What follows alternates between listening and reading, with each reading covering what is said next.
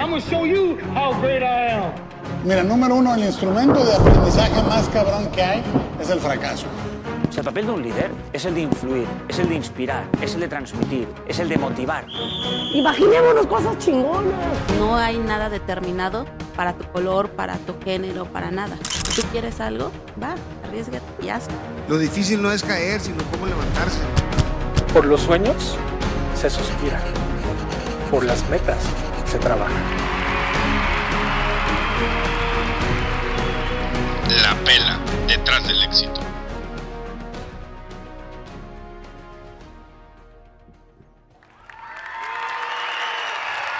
¿Qué onda? ¿Cómo están? Muy buenas tardes. Gracias por acompañarnos en un episodio más de este tu podcast de emprendimiento en prelectores en tu sección La Pela, detrás del éxito. Mi nombre es David Orona y me acompaña como siempre mi amigo Ricardo Quijada. ¿Qué onda, Ricky? ¿Cómo andas? ¿Qué onda, David? Pues bien. Muchísimas gracias, chicos, por acompañarnos. Estamos de vuelta en nuestro estudio, David. El martes pasado grabamos allá en el Hospital Cima y ahora estamos ya de vuelta. Y estamos nada más y nada menos, chicos, aquí se los vamos a presentar, que con Paulina Herrera. Paulina, ¿cómo estás? Buenas tardes. Hola. Buenas tardes. ¿Lista, Paulina? Súper lista. Perfecto, muy bien. Aquí vamos a ir empezando. Y bueno, para conocer un poquito a Paulina, a lo mejor algunos no la conocen, yo creo que la mayoría sí. Ella es Paulina Herrera, es fundadora y dueña de la famosísima panadería Honoré. Ella estudió mercadotecnia y gastronomía aquí en Hermosillo y posterior a eso, en el 2013, estudió panadería en lo que es San Francisco. En el 2019 iniciaron las operaciones de la famosa panadería Honoré. Tienen más de 18,000 seguidores en Instagram y es orgullosamente sonorense, David. Eso es todo. Paulina, antes de empezar platicando contigo, quiero platicarte una historia que me llama mucho la atención de este libro que se llama Cuentos para Pensar de Jorge Bucay, que se llama Obstáculos. No lo voy a leer, lo voy a medio parafrasear porque hacen que aquí te dice que lo veas como una tipo meditación. Y habla, el cuento está en primera persona y te cuenta de ti, ¿no? Dice, voy andando por un sendero, dice, y veo a lo lejos una ciudad que la veo y cuando la estoy viendo, veo allá que están mis sueños, mis aspiraciones, mis metas y digo, quiero llegar a esa ciudad porque yo pertenezco a esa ciudad. Entonces empiezo mi camino, empiezo caminando y luego veo que empieza como que a ponerse medio empinado el camino, ¿no? Bueno, me canso un poquito más, pero empiezo a hacer esfuerzo para subir esa vereda que me va a llevar a donde quiero estar. Ya paso la parte empinada, llego a una planicie y veo una zanja, ¿no? A la madre, pues ¿cómo le hago? Pienso en rendirme. Bueno, no, agarro vuelo y brinco, ¿no? Salto la primera zanja lleno de valor, ¿no? Camino un poquito más, veo una zanja un poquito más ancha y digo, no, es que hueva si va a estar así todo el camino. ¿Qué hago? Bueno, como quiera, te armas de valor otra vez, la vuelves a saltar. Ya más lejos ves un abismo. No, esto ya no lo puedo brincar. Pero ves que hay clavos, hay madera, hay un martillo para que tú fabriques un puente. Y dices, o sea, yo no me inscribí, no me metí en esto para esto, pues. Bueno, pues voy a hacer lo que pueda. Te tardas un día, semanas o meses, pero logras hacer el puente y cruzas. Ya que cruzas, dices, ahora sí, ya debo estar cerca de llegar a la ciudad. Ves un muro bien alto y dices, no, hombre, pero bueno, lo voy a tener que escalar. Y cuando vas queriéndolo escalar, empezando a escalarlo, ves a un niño que te recuerda a ti de niño y le preguntas, y aquí sí quiero citarlo, la pregunta que hace el autor, oye, ¿por qué hay tantos obstáculos entre mi objetivo y yo? Y el niño contesta, ¿por qué me lo preguntas a mí? Los obstáculos no estaban antes de que tú llegaras. Los obstáculos los trajiste tú. A la madre, yo me quedé así que en mi mente, ¿no? Revelación. Pues. Sí, pues de que... Y yo me fui por el rollo a veces del autosabotaje, ¿no? Como a veces nosotros mismos nos vamos poniendo las trabas. O a lo mejor sí es una situación, pero es una situación a resolver. No necesariamente... hay una frase que dice que para algunos las adversidades son una lápida y para otros son un peldaño, ¿no? Y tú tienes que elegir cuál va a ser para ti, ¿no? Digo, a lo mejor algo parecido les pudo haber tocado a ustedes en la pandemia. Para muchos fue una lápida, para otros fue un peldaño. Entonces, antes de que empezar a platicar de la historia de Honoré, sí, ¿qué piensas tú un poquito de este tipo de temas, de los obstáculos, como a veces nosotros mismos nos los ponemos? ¿Tienes algo ahí que se pudiera acoplar a completar esta pequeña cuento? Sí, claro que sí. Sí está padre, está interesante. Siempre pienso como últimamente he estado pensando mucho en la Paulina de 18, de 20 años que tenía como muchos sueños y quería lograr. De verdad, yo me puse la vara altísima, ¿no? Y si volteo atrás y digo, ¿qué diría la Paulina de 18 si me viera aquí? O sea, ¿se agüitaría o estaría feliz o así? Y justo pienso eso, como que, bueno, yo misma construí esos obstáculos, yo misma los traje, pero también yo misma he visto cómo superarlos. Como todo depende de ti al final, lo cual puede sonar como O sea, te da miedo, ¿no? Pero sí es algo súper interesante y sí pone nervioso.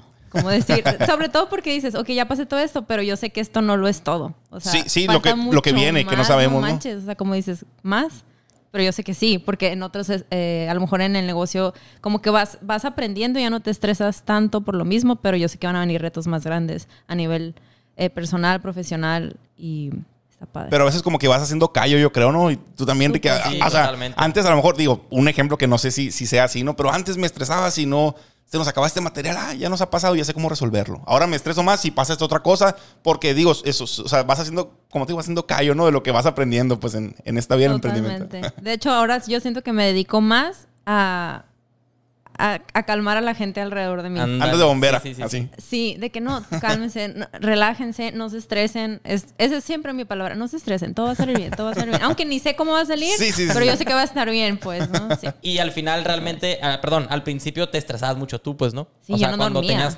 Exacto. O sea, de que no dormía, pues. Ajá. En serio. Y ahora ya te toca calmarlos, pues, ¿no? Sí, yo ya calmo a todo el mundo. Oye, qué interesante eso. Digo, que siempre empezamos platicando la historia. Ahorita vamos a la historia.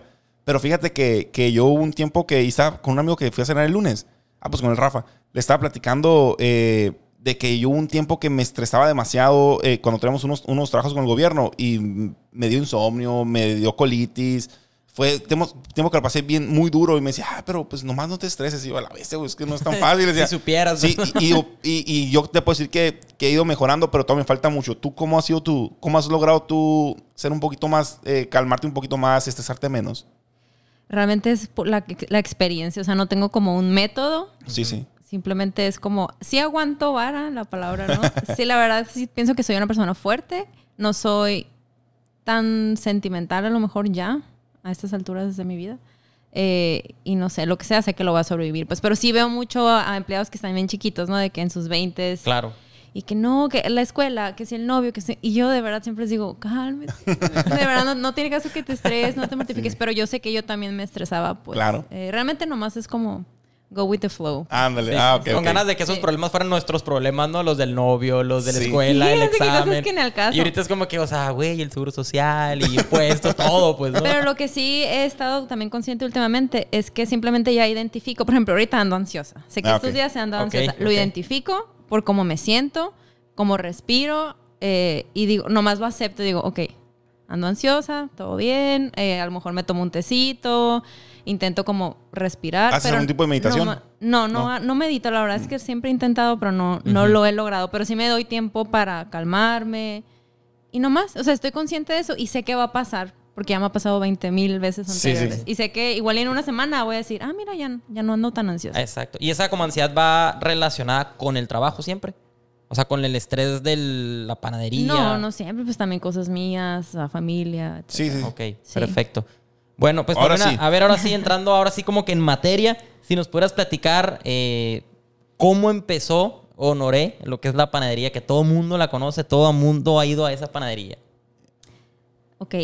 Tiempo. Es que yo sí quiero escuchar todo porque yo sé que es una historia medio larga, que quieres estudiar otra cosa. Entonces, a lo mejor y te aflojar porque la has contado muchas veces. Puedes contarla como quieras. Aquí la vamos a ir completando, Digo, como te sientas más cómoda. Pero sí, estará interesante. Es que sí se nos puede ir mucho tiempo. Sí me voy. O sea, deténganme. Ok. Aquí le vamos viendo nosotros, no te preocupes. Sí me voy y luego cuando lo platico digo, hay otras cosas del presente que también están padres platicar. Entonces no quiero enfocarme tanto en el pasado. Sí, de hecho, mucho mejor así, O sea, como tú creas que sea más apropiado contar eso del pasado. Y ahí traemos un chorro de preguntas del hoy también, ¿no? Entonces, qué padre. Es que es eso. Siempre platico mucho del pasado y quiero enfocarme en hoy. Ok. Muy bien. Hoy es lo difícil más que... Bueno, no sé, la neta, pero en resumen, Honoré en sí está fundado por 3 personas. Estoy asociada con otras 2 personas. Laura, que vive aquí, y ella se encarga de todo lo administrativo, el servicio al cliente, etcétera. Y Michelle, que es otro socio de nosotros que vive en San Francisco. Ok. Entonces, ellos, en realidad, Laura no es de aquí, es del otro lado, pero también es mexicana. Entonces, la conocí en San Francisco porque ella trabajaba en San Francisco cuando yo fui a estudiar a San Francisco. Sí. Coincidencias súper raras de la vida. De verdad, así muy, muy raro porque pues yo me fui a Hermosillo y resulta que a donde fui a estudiar había una persona viviendo en Hermosillo. O sea, Laura vivía en Hermosillo, pero trabajaba en la escuela donde yo estaba estudiando. Sí. Algo muy raro. Entonces, cuando ya me regresé a México, aquí a Hermosillo, pues nos pusimos en contacto. no éramos amigas ni nada, pero pues nos conocíamos de allá. Entonces nos pusimos en contacto, nos dimos 2, 3 veces y ya. Y ella fue la que me dijo, oye, ¿tú quieres tener una panadería? No, yo sí. Pero yo en ese momento pensaba que igual y me mudaba o no pensaba realmente quedarme aquí en Hermosillo. Y ella me sugirió abrirla juntas. Ok. Y realmente así nació Honoré en sí. Pero desde esa propuesta hasta abrir Honoré pasaron 3 años. El proceso para abrir Honoré tomó 3 años. Desde que dijimos, sale, nos asociamos, a ver qué onda. Nos pusimos a buscar terrenos o más bien locales primero. No encontramos ningún local. Ok, terrenos, ¿qué hacemos? Rentamos, compramos. Todo ese fue un show. O sea, show. Y luego como mi otro socio pues es... En realidad es francés, pero gringo francés. O sea, los temas legales. Sí. Que se empapara él de todo eso, pues, ¿no? Fue un relajo. Todavía es relajo porque estar asociado con alguien extranjero es difícil. Entonces, bueno, nos tardamos 3 años y luego pues construimos. La panadería nosotros la construimos. Sí. La construcción tardó casi 2 años. Entonces fue un proceso muy largo. En esos 3 años yo seguí trabajando. Yo hacía pan en mi casa bajo la marca de pan estilo europeo. Esa es la pregunta que tenía nomás, digo, cuando estabas con sí. Ahí, o sea, ¿cuánto tiempo lo tuviste antes de Honoré? 3 años. 3 años, ok. Sí. Es que cuando volví de San Francisco trabajé un ratito en un restaurante haciendo pan aquí, en Hermosillo. Y fue cuando hablé con Laura y todo. Pero yo ya estaba pensando en igual yo abrir algo aquí yo sola. Entonces, cuando dijimos sí, nos asociamos, dije yo, bueno, pero yo voy a empezar a hacer el pan en mi casa porque necesito un ingreso, ¿no? Sí, claro. Y nos sirvió muchísimo porque gracias a... Y Laura también me ayudaba de que a vender y nos pusimos en cualquier bazar. En ese tiempo se usaba mucho, te estoy hablando de 2016, 15, 16, 17, no sé. Los bazares lo eran todo, ¿no? Sí. Hay un chorro en el parque de La shows. Pitique, así todo ese rollo. Sí. Muchos, o sea, muchos. Bien padre. Y Laura me acompañaba a los bazares y estuvo padre porque conocimos mucho al público, ¿no? Al cliente. Ok, sí. Entendimos un poquito qué onda, cómo se manejaba todo eso. Entendimos, o más bien nos dimos cuenta que sí Hermosillo estaba listo para este tipo de pan, que sí había mucha gente que estaba buscando pan bueno, que pan de buenos ingredientes, elaborado con métodos artesanales. O sea, todo eso fue sí lo está comprando la gente. O sea, yo vivía por el Colosio Final y allá lo hacía un día a la semana y allá iban por él. O sea, a mí me impresionaba que iban por una hogaza. A la torre, sí. Un pan, ¿sabes? Y me lo tenían que pedir en ese entonces. Bueno, pues todavía existe Facebook, pero... Está más fuerte. Era de que Facebook, inbox, nomás levantaba pedidos un día, al día siguiente se cerraba. O sea, todo era como muy así y la gente iba y me esperaba. Y bien lindos los clientes. Hay muchos clientes de que ahorita son clientes de Honoré, obviamente. Y pues gracias a ellos fue que dijimos, no manches, o sea, sí o sí funciona algo. Sí o sí va a funcionar este negocio. Entonces, pues sí, aprendimos mucho y nos dimos cuenta que sí valía la pena realmente abrir un negocio tal cual. Fíjate que yo tenía ahí la primera pregunta. Por ejemplo, siempre está el miedo al dar al formalizar un negocio, yo creo, ¿no? O sea, digo, no digo que hubiera sido informal, pero pues estás en tu casa, realmente a lo mejor no tenías la inversión, o sea, me explico, o sea, o el gasto, los fijos, si no sale este mes, pues no hay tanto pedo, pues soy yo y no sé, ¿no? Pero ya al momento de decir, tengo un punto fijo, tengo mano de obra que trabajadores, colaboradores que dependen de la venta, y si no se vende tanto como yo pensé, todos esos miedos los tuviste, y si los tuviste, ¿cómo los manejaste? Yo no los tuve, muy honestamente. Pienso que, obviamente es mi personalidad, soy medio atrabancada, no sé, como no pienso mucho, no sé, siempre he sido así, pero siento que también es que tenía 25 años, pues. Ok, sí. Ahorita tengo 31, ¿no? Ajá. Pero cuando empezó todo, pues estaba como chiquilla, realmente no entiendo. Obviamente ahorita sí me estreso, si nos va mal o algo, pues obviamente sí soy más consciente. No me estreso tanto, pero sí soy más consciente. Sé la importancia del dinero. Que probablemente a los 25 realmente no logras dimensionar. No dimensionaba la responsabilidad. madura en ese momento, digamos, pues, ¿no? No, para nada. O sea, sí decía de que yo, sí sale, pero no decía, ¿cómo vamos a pagar? No, sí, la verdad sí. Fue otra situación, pues, la que viví yo. Entonces, nunca sentí el miedo. El miedo de éxito y así, no. Eso sí, la verdad es que siempre tuve mucha fe porque yo veía a la gente, o sea, yo hacía el pan y yo se los daba y yo veía cómo les gustaba. Y también, otra cosa que platicábamos, Laura y yo, era, bueno, ¿sabes qué? Si no funciona, vemos qué hacemos, pues. No sé, vendemos dogos, algo vamos a hacer porque ya estamos construyendo, ya estamos asociadas, ya tenemos todo esto. No te preocupes, o sea, si no se vende pan dulce, así... Para algo lo vamos a usar ahí, pues. Hacemos un restaurante, no sé, algo hacemos. Como que siempre con esta mentalidad y pues sí. Sí funcionó. Me cae en gracia, fíjate que normalmente, justamente esa actitud que tomaste como que, no pasa nada, igual si no pega, pues hacemos otra cosa. Porque cuando alguien va a poner normalmente, ¿no? Cuando va a poner un negocio, como nos comentaba, por ejemplo, una de las invitadas que estuvo aquí, es que empecé en un local chiquito, rentando, luego renté un local más grande, luego renté un local mucho más grande, luego pude comprar o luego pude construir, etcétera, ¿no? Y aquí ustedes se fueron prácticamente por la puerta grande, pues, ¿no? Sí. O sea, tenemos la idea de negocio, creemos que se está aceptando bien el pan aquí en Hermosillo, ¡pum! Construimos Honoré, pues, ¿no? Y es una construcción bastante grande, bastante amplia. Aún así no tuvieron ese miedo, ese temorcito de a la torre y si de a plano, ¿cómo le hacemos? Yo no. Laura a lo mejor sí, pero porque ella me lleva un poco más, es más grande que yo y ella ya tenía de que hijos y todo. O sea, sí estamos en situaciones muy diferentes, pero yo sí no. Lo que sí es que no era mi idea que fuera un negocio tan grande. Uh-huh. Ya que estaba la construcción, era como que, está un poco grande. Y sí recibía muchos comentarios, obviamente, de mi familia, ¿no? O de conocidos de que, oye, todo eso va a ser la panadería. O sea, sí, así como, no en mala onda, pero como que... Sorprendidos. ¿Qué van a hacer? Pues, sí. Y vas a vender, o sea, sí, de mucha gente, pero neta, yo siempre estuve segura. No sé, es algo que a lo mejor que se siente dentro, como una corazonada de exacto. Que... No, sí va a funcionar porque sé lo que es y porque sé que la gente quiere pan, no manches. En ese entonces, ahorita ya hay muchas más opciones, gracias a Dios, de pan rico, pero en ese entonces no había. Y yo amo el pan dulce desde que soy una niña, me acuerdo que nomás me gustaba comer pan dulce. O sea, es algo como que muy dentro... que lo traigo muy dentro y que yo me acuerdo que cuando estábamos chiquitos nosotros había muchas panaderías o más opciones de panaderías tradicionales, ¿no? Pero sí se usaba más ir a casa de tu tía a comer el panecito con el café. Sí, claro, un cafecito en la tarde. Y ya hace 10 años a lo mejor ya no había esas opciones y yo decía, animo que la gente no quiera regresar a eso, es algo que traemos dentro los mexicanos y no hay tantas opciones, pues. Entonces, no sé. Oye, Pau, y una pregunta, digo, que es de un poquito antes. Sí. Cuando estabas con Win, con Wii, nomás dile Wii. Es que me recuerda al Nintendo Wii, pero es Wii, me imagino, ¿no? Es Wii como de sí en francés. ¿Qué expectativas tenías? Dijiste, voy a empezar vendiendo pan aquí en mi casa, pero ya habías... Yo vi que había estado en un trabajo que te dio flojera que duraste como 2 semanas, ¿no? Algo así, y que dijiste, no soy feliz, y luego te fuiste a hacer esto, ¿o así fue? Más o menos. Yo estudié mercadotecnia porque yo quería irme a Nueva York a trabajar en modas, ¿no? Fashion marketing. Ajá. O sea, yo siempre desde chiquita, secundaria, no sé, hasta veía de que la escuela donde iba a estudiar en Parsons, en Nueva York, o sea, ya tenía de que todo mi sueño hecho. Pero pues primero estudié aquí y luego ya me iba a ir, ¿no? Y cuando estaba estudiando fue que me metí con una amiga a un curso de panadería, pero súper sencillo. Y me gustó mucho, pero yo no tenía un antecedente de cocina, o sea, no crecí cocinando, ni mis papás tanto, o sea, no sé. Sí. Pero me gustó mucho y creo que coincidió mucho con mi amiga, que de hecho ella se sigue dedicando también a esto, pero a pasteles, hace pasteles muy bonitos en la Ciudad de México. Y ella sí, o sea, su mamá tenía un restaurante, como que ella traía más esta idea. Ok.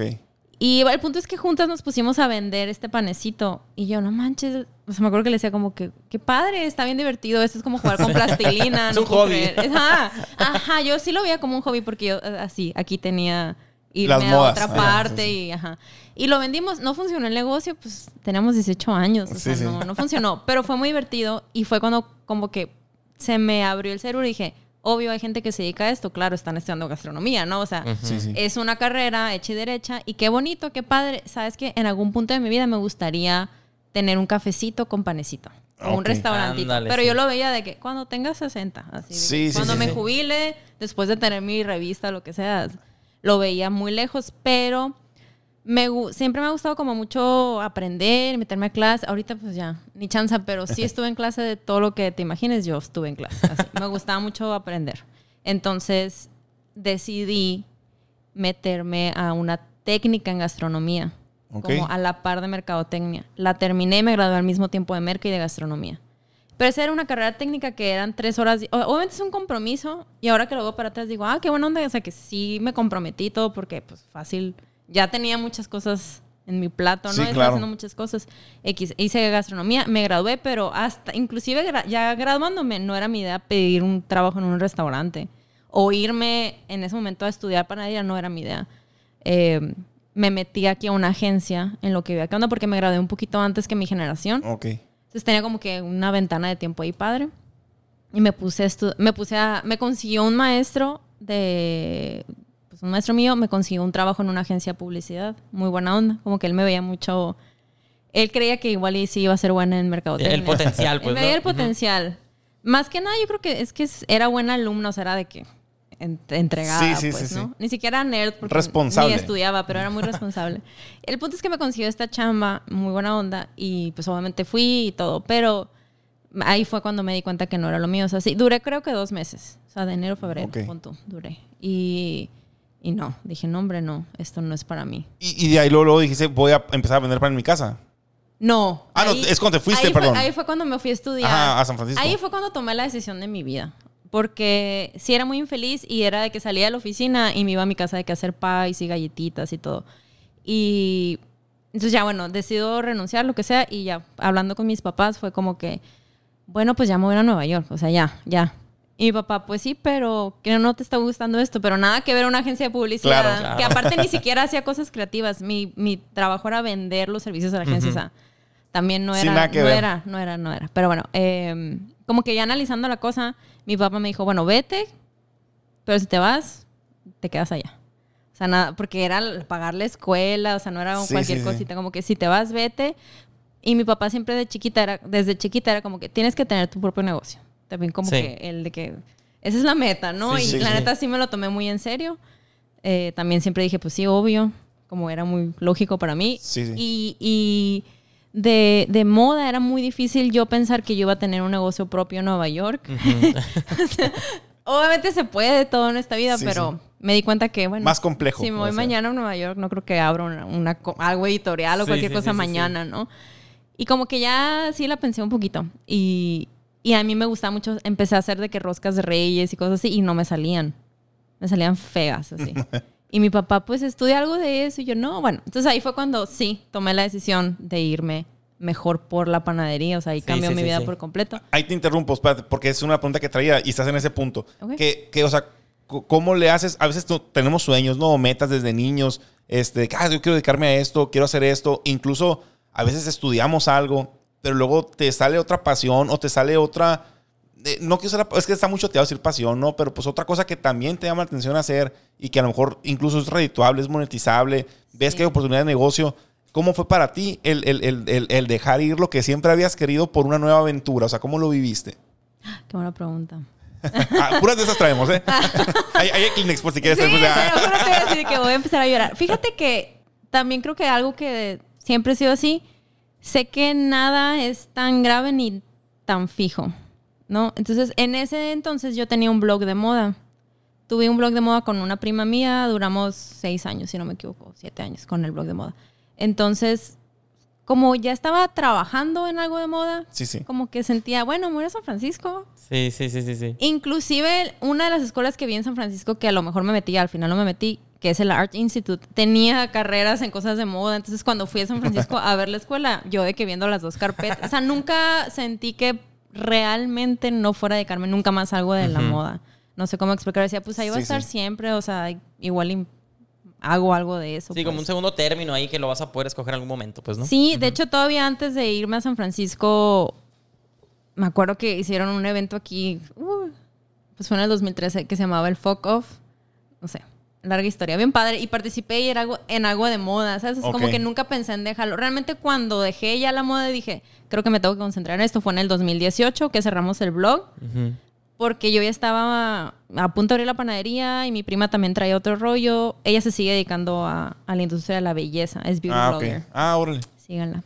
Esa Martínez en Instagram. El punto es que ahí fue cuando ahí dije, sí, bueno, probablemente ya no me vaya a dedicar a esto, pero ya tuve tiempo para hacer el duelo. Fue un proceso, al final de cuentas, como un duelo, digamos, pero no. Pero muy largo, ajá, sí. de años, literal. Porque hasta el 2018 yo todavía estaba consumiendo mucho de moda para poder escribir y comunicar.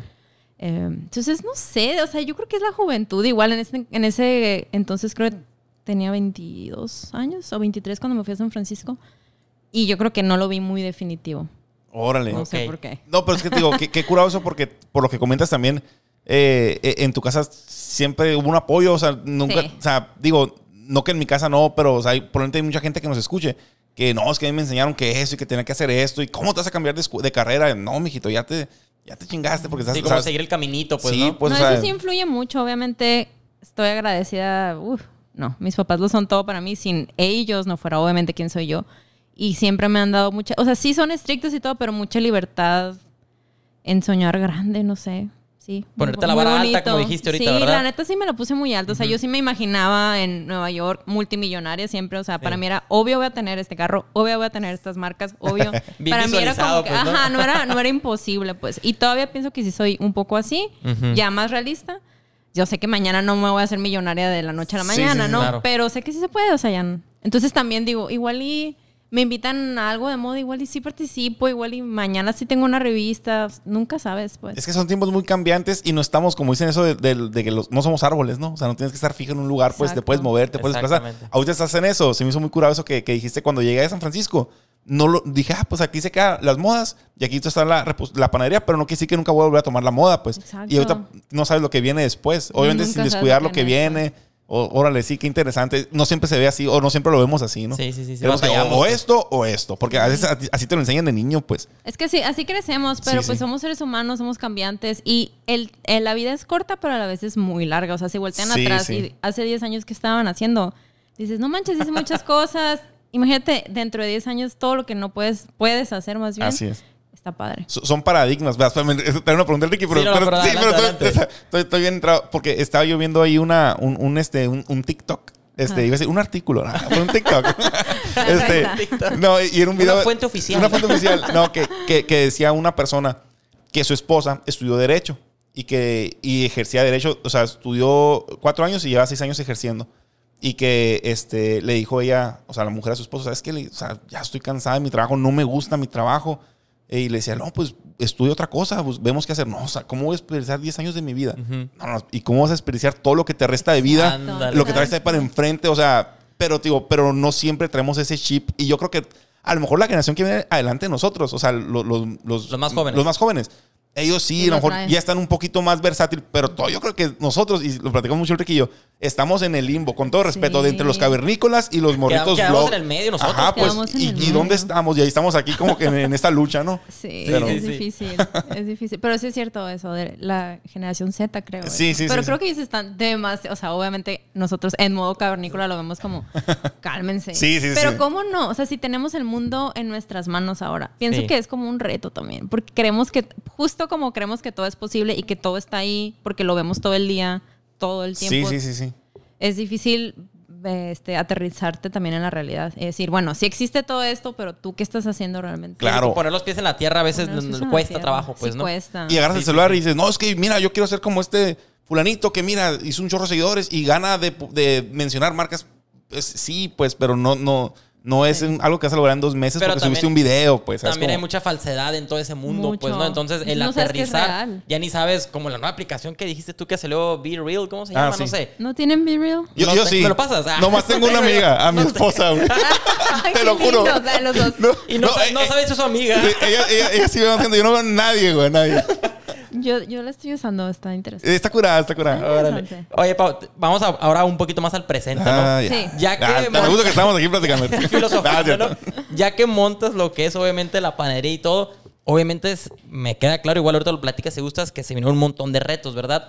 Pero ¿cómo le hiciste tú sin tener conocimiento previo, tal vez, deja a tu lado la panadería, del mundo tal vez de los negocios? O sea, ¿cómo le hiciste para, ya tengo la panadería, ahora qué sigue? Contratar personal, darlos de alta en el seguro social, cómo voy a pagar impuestos, todo eso, o sea, insumos, proveedores. ¿Cómo viste, cómo fue tu proceso de aprender todo eso? Porque el negocio pues ya estaba montado.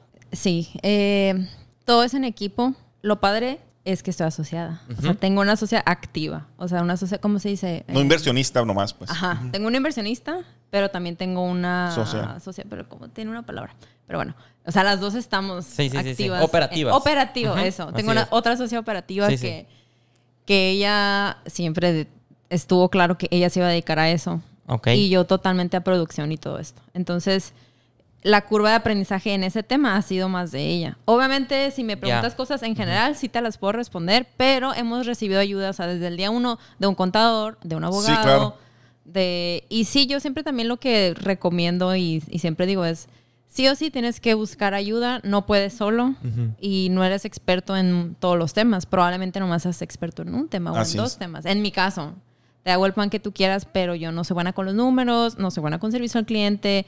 En su tiempo no era buena tomando fotos, ni grabando video, ni contratando gente, ni nada era buena realmente. Entonces es cuando tienes que sí o sí hacer amistades o una comunidad de gente y pedir ayuda. En nuestros tiempos, que eran los bazares, era muy padre porque conocíamos a mucha gente que estaba en el mismo nivel de emprender, pues no junto con nosotros, pero de otro tipo de productos, y pues es platicar y decir, oye, ¿me ayudas en esto? ¿Cómo dicen ustedes? Pues, ¿cómo le hiciste con esto? Oye, ¿cuánto le pagas? Y cuando íbamos abriendo, sí, era de que, oye, ¿cuánto le pagas más o menos a tus empleados? Gente desde otra ciudad también, que ya teníamos contactos de la industria, de fulanito en Monterrey ayudándonos, ¿no? De que, oye, ¿cómo le haces? ¿Cuánto les pagas? Sí o sí el seguro o no el seguro, o qué conviene. Sí es mucho pedir ayuda. Y sí, eso fue lo que nos ha servido. Fue empaparse de toda la bola de personas que lo rodeaban, pues, ¿no? Exacto. Sí, no, solas, pues no. La verdad también las dos tenemos la personalidad de ser como, no importa, pues ahí vemos qué onda, ahí vemos qué onda, y averiguar, ¿no? En eso pues somos similares y nos ha ayudado, pues porque no somos conformistas ni nada. Pero pues sí es apenas con ayuda, porque sí éramos... Y luego la construcción, por ejemplo, ahí sí digo, órale, sí fue todo un reto porque... Pues si no sabes nada de construcción y mañana tienes una construcción y de repente tienes un grupo de albañiles ahí trabajando. Sí fue raro, ¿no? Era muy divertido, pero también pues sí aprendimos mucho en la marcha. Y también la regamos mucho, obviamente, de cosas que no están bien instaladas o así, porque nosotros no sabíamos qué pedir. Claro. Ni a qué hora pedirlo, ni de qué color, ni mucho menos. Y eran vueltas todo el día, o sea, sí... Bien padre, la verdad. Oye, Pau, y por ejemplo, se habla mucho en general en los negocios de las sociedades, ¿no? De los socios.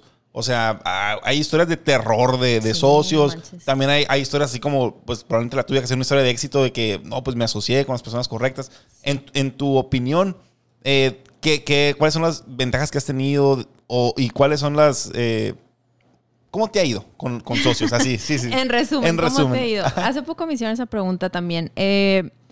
Sí, yo también he escuchado muchas historias de terror. De hecho, mi papá siempre me había dicho, tu negocio propio, tú solita. Pues, ¿no? Sí, porque él tenía algunas experiencias previas que a lo mejor no le fue tan bien, no sé. Pero sí tenía yo la idea de que yo sola. Cuando ellos me ofrecen asociarme, no podía decir que no, simplemente porque sí los veía yo como son los socios perfectos, entre comillas. O sea, es una muy buena oportunidad porque específicamente mi oportunidad que me llegó a mí era porque... Laura tenía experiencia a lo mejor o sea, no hace pan. De hecho, ahorita pues no es como que hace un pan. Ni tampoco era administradora de un lugar, ni mucho menos. Pero trabajaba, es que eso es lo complicado de explicar, pero en la escuela donde yo estudié, ella trabajaba en esa escuela. Pero ella era asistente de nuestro otro socio. Y nuestro otro socio, que se llama Michelle, es el dueño de la escuela. Aparte de algunas panaderías allá en San Francisco y en otras partes ya del mundo. Y aparte él da asesorías a otras panaderías. Para que las abran, digamos. Pues. Para que las abran. Él te hace el plan, él te hace lo que tú quieras. Muy padre, pues, lo que hace él. Y aparte, hace años también vendía equipo para panadería. Entonces, ella trabajó con él y él tiene toda esta expertise. Y fue mi jefe, porque luego yo trabajé en una de esas panaderías un tiempo. Órale. Entonces, era como que... Yo sí llegué a Hermosillo y dije, híjole, o sea, voy a tener que hacer algo yo sola, que no hay aquí esto. Y sentí como cierto confort de decir, bueno, me asocio con alguien que ya sabe lo que yo quiero, porque los productos que yo siempre he querido vender, ellos ya saben qué onda. O sea, le puedo decir a ella un croissant de almendra y me va a entender. En cambio, a lo mejor cualquier otra persona me había dicho, pues no sé qué es eso, se me antoja. Más o menos teníamos una visión parecida. Entonces sí dije, obviamente podía decir que no e mudarme al DF como siempre he querido. Y hubiera estado válido y a lo mejor me estuviera yendo muy bien también, pero lo vi como una oportunidad de estar en una misma sintonía. Y ya, y también siempre con la mentalidad de, bueno, pues lo intento. Y si no, pues no pasa nada. O sea, si no funciona, pues igual ya me mudo y los dejo, no pasa nada, ¿no? Pero sí tuve suerte de estar en la misma sintonía, tener los mismos valores, pero sí son gente que ya conocía. A lo mejor a Laura no la conocía tan a profundidad, pero Michelle sí, porque trabajé para él, estudié en su escuela, o sea, sé el tipo de persona que es, los valores mínimos que sí tiene, porque realmente no los conoces hasta que ya estás ahí. Sí, claro. Y Laura también, yo soy muy de vibras, ¿no? O sea, me vibraba bien. Sí ha sido difícil, obviamente, porque de repente tienes un humano enseguida, con el matrimonio, ¿no? O sea, de repente tienes un humano enseguida que piensa muy diferente, por más que tenga los mismos valores, piensa muy diferente. Y sobre todo al principio, ahorita y siempre lo platicamos, ¿no? De que ahorita ya nos comunicamos mejor, nos entendemos mejor, pues ya llevamos trabajando juntas 6, 7 años, obviamente. Sí, ya se va creando un buen lazo ahí, pues. Y tienen bien identificado qué parte haces tú y qué parte hace ella, por ejemplo. Sí, tal vez tú eso es lo más importante. ¿cómo se dice? Más creativo, operativo. No sé si te metes todavía a la panadería o cómo haces eso. Sí, yo estoy a cargo de la panadería en sí y de la gente de la panadería y ella está de la gente de servicio. Sí nos apoyamos mucho. O sea, obviamente, por ejemplo, vamos a costear un pan, lo hacemos juntas. Ok. O yo le doy la información y ella me rebota. O sea, sí trabajamos mucho en equipo, pues, ¿no? También yo, voy a hacer prueba de tal pan, a ver, pruébalo, o sea, sí. Muchas cosas, ¿no? Pero a lo mejor y no es como que todos los días me pasa los números y me dice esto. Me dice las cosas importantes y me informa. Me dice, esto pasó, hablé con el contador y yo, órale, cool. Pero también es de que yo confío ciegamente en ella y ella tiene que confiar también ciegamente en mí de que yo estoy haciendo lo mejor que puedo y así. Es mucha comunicación, obviamente, como cualquier relación. Pero sí es difícil, pues, ¿no? Porque sí es ceder mucho, entender y decir, pues, no se hace lo que yo quiero, que probablemente es lo que más me ha costado a mí. Número 1, soy hija única. Sí. Es difícil. ¿Eres hijo único? No, pero sé lo que es eso más o menos. Es difícil, pero en el mundo real, o sea con mis socios o con quien sea, ha sido difícil. Pero bueno, o sea, soy así y aparte es mi personalidad también de que me gusta mucho algo y así lo quiero, ¿no? Entonces, pues en una sociedad, como en una relación, pues digo, es difícil pues decir, ok, yo lo quiero amarillo, pero ella lo quiere rojo. Ok, hoy va a ser rojo y luego puede ser amarillo, por favor. O sea, es mucha comunicación. Sí, claro. Y lo que también siempre últimamente le he dicho a ella, de que acuérdate que yo sí te conozco, pero ellos no. O sea, en cuestión de que yo ya la entiendo muy bien, pero a lo mejor los empleados no, o viceversa, pues, o sea. Sí está bien. Fíjate que una persona nos comentó que también que tiene socios. Que pues cada socio tiene sus tareas y su área donde trabaja, ¿no? Y a veces se te hace difícil que viene esta otra persona, o sea, este socio del otro departamento, y te, oye, fíjate que tengo estas opciones, y ¿cómo la ves tú? Y le das tú tu opinión, pero hace lo que a él le parece mejor, y te quedas sin como que, ¿para qué me preguntas? Pues, pero está bien, pues, porque es la área que él maneja. Ajá, entonces. Eso es lo que te digo de ceder mucho, pues, o muchas veces, sí te tienes que poner muchos límites a ti, de no te metas. O sea, muchas cosas sí, obviamente me gustaría llegar y, no, o sea, o tomar, sabes que yo soy muy desesperada con todo, es algo que estoy trabajando, ¿no? Pero todo lo quiero para ayer, inclusive las cosas que yo hago. Entonces, cada quien tiene su tiempo, ¿verdad? Claro. O sea, entonces, a lo mejor, y no sé, cosas pues que pasan de que quisiera yo meter la mano para que se haga más rápido según el tiempo que yo quiero. Sí. Y es no, porque ella tiene otras prioridades, no es nomás lo que yo le pido que haga. Claro. Ella tiene otra lista de cosas, aparte que es mamá y tiene 1000 cosas, pues, ¿no? Entonces, es como respetar y decir, ya sabe que lo tiene que hacer, confío en que obviamente se toma en serio su trabajo, entonces no lo va a dejar ahí tirado, eso ya lo sé, ya la conozco, entonces confiar que lo va a hacer cuando ella pueda. Obviamente si oye, me urge, pues sí, pero sí es mucho respeto y también pues no pasar por encima de ella, y ella también procura mucho no pasar por encima de mí para tomar decisiones importantes, y en el equipo también, con la comunicación con los chicos, como las dos estamos ahí. O sea, tienen 2 jefas. Entonces también yo estoy consciente que puede ser difícil para ellos. Como que le digo a ella, le digo a ti. Sí. No, o al rato que van peleándose a las jefas, por ejemplo. Ay, güey, ¿a quién le hago caso? Ajá. ¿Te fijas? No, ajá, sí tenemos que tener mucho cuidado con eso. Que si no estamos de acuerdo, luego lo hablamos. Como papás, ¿no? Oye, Pau, una pregunta. ¿Y un negocio como el tuyo de panadería, a qué retos se enfrenta en la operación? O sea, el empleado es difícil, el servicio al cliente es difícil. Conseguir el producto, o sea, Sí, hay muchos retos, ajá. O sea, obviamente los empleados es el reto más grande para cualquier industria, ¿no? Y sí, siempre también nos reímos de esto, siempre nos decían de que, es que los empleados. Y nosotros como que, pues nunca, o sea, somos bien buena onda las dos. No manches, sí ha sido lo más difícil, pero no, suena también bien gacho como que, los empleados. No el empleado en sí, de hecho tenemos un equipazo. Un excelente servicio tienen ahí, qué bárbaro, de veras. La verdad, sí lo hacemos, o sea, toda la gente que ha trabajado ahí y los que trabajan ahorita, súper bien, gracias a Dios. No hemos tenido malas experiencias en sí, pues, ¿no? Pero pues es difícil porque son humanos y porque tienen sus ups and downs y sus personalidades y todo. Y eso sí, pues, o sea, yo como que siempre decía, voy a hacer pan o voy a trabajar en el Fashion Week o lo que sea, pero nunca pensaba y voy a convivir con mucha gente, entonces voy a ir tomando un curso de comunicación, o sea, nunca lo piensas, pues, ¿no? Ese sí es el reto más grande, tanto porque personalidades, comunicación, estilos diferentes de trabajo, tanto eso como No hay en México en sí muy buena formación para panaderos. Eso ha sido un reto también en cuestión de la producción de pan. Ahorita tengo niños que sí, pues trabajaron a lo mejor en otra panadería o en un supermercado o en alguna cocina. Muchos años en cocina, pues obviamente es un aliviane para mí que traigan experiencia porque saben ser limpios o agarrar el cuchillo. Sí, o ya traen bases, pues, traen ¿no? bases, está padre. Pero también acepto a gente que no traiga bases. Porque normalmente traen bases, más no saben hacer el tipo de pan que hacemos nosotros. No es un problema, los entrenamos, pero pues sí es un reto. Los insumos también es todo un reto. Muchos no los sacamos de aquí, los tenemos que traer o de otra ciudad de México. Traemos mucho de Estados Unidos, muchas cosas de Estados Unidos. Entonces, otro reto. Y sube mucho el costo, obviamente. Hay muchas cosas Durante la pandemia no batallaste con eso, con lo que en Estados Unidos.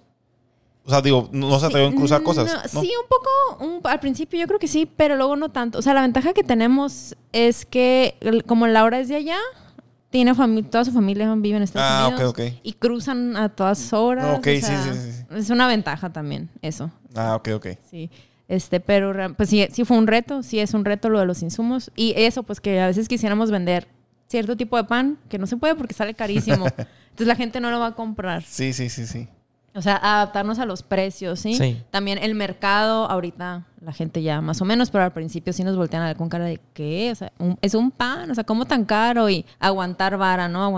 Aguantar de que no te digan o que no te importe que te critiquen porque está caro, porque estamos conscientes que es elevado el precio, pero quisiera pagarle más a mis empleados. Pero lo vale, pues al final de cuentas el producto que estaban ofreciendo los valía ese precio, pues, ¿no? Sí, a la fecha. El problema yo creo que es contra qué lo estás comparando. Pues si lo estás comparando contra una concha de una tienda de conveniencia, obviamente pues es completamente distinto. Pues por decir algo, pues es lo que le añade valor. Los insumos. Así es. La neta, yo siempre lo llevo a...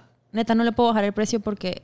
¿Cómo le voy a bajar el salario a la gente? O sea, no es, sí pagamos bien, en mi opinión, en comparación con dentro de la industria alimenticia y todo, pero no manches, o sea, nunca es suficiente, ¿no? Para nadie. Pero imagínate vender el pan más barato, a lo mejor y le gano, pero no es suficiente para sostener una empresa así. Claro. Pues. O bajarían la calidad también, pues, o bajar la calidad, ingredientes y demás, pues, ¿no? Pues no vas a ver igual, entonces pierde todo el encanto. Es que al final de cuentas lo que mucha gente que está de aquel lado del escritorio, o sea, uno, suponiendo que aquí está uno como director general o como empresario, lo que yo me doy cuenta es que no saben que todo va en función de los indirectos de la empresa. Entonces, el costo de cualquier producto o servicio, pues entonces, mejor el costo de tu producto, aparte de los insumos, los indirectos que tiene tu empresa, por el edificio donde estás, por el equipo de trabajo que tienes, son diferentes al de la competencia, pues, y todos tienen su precio distinto.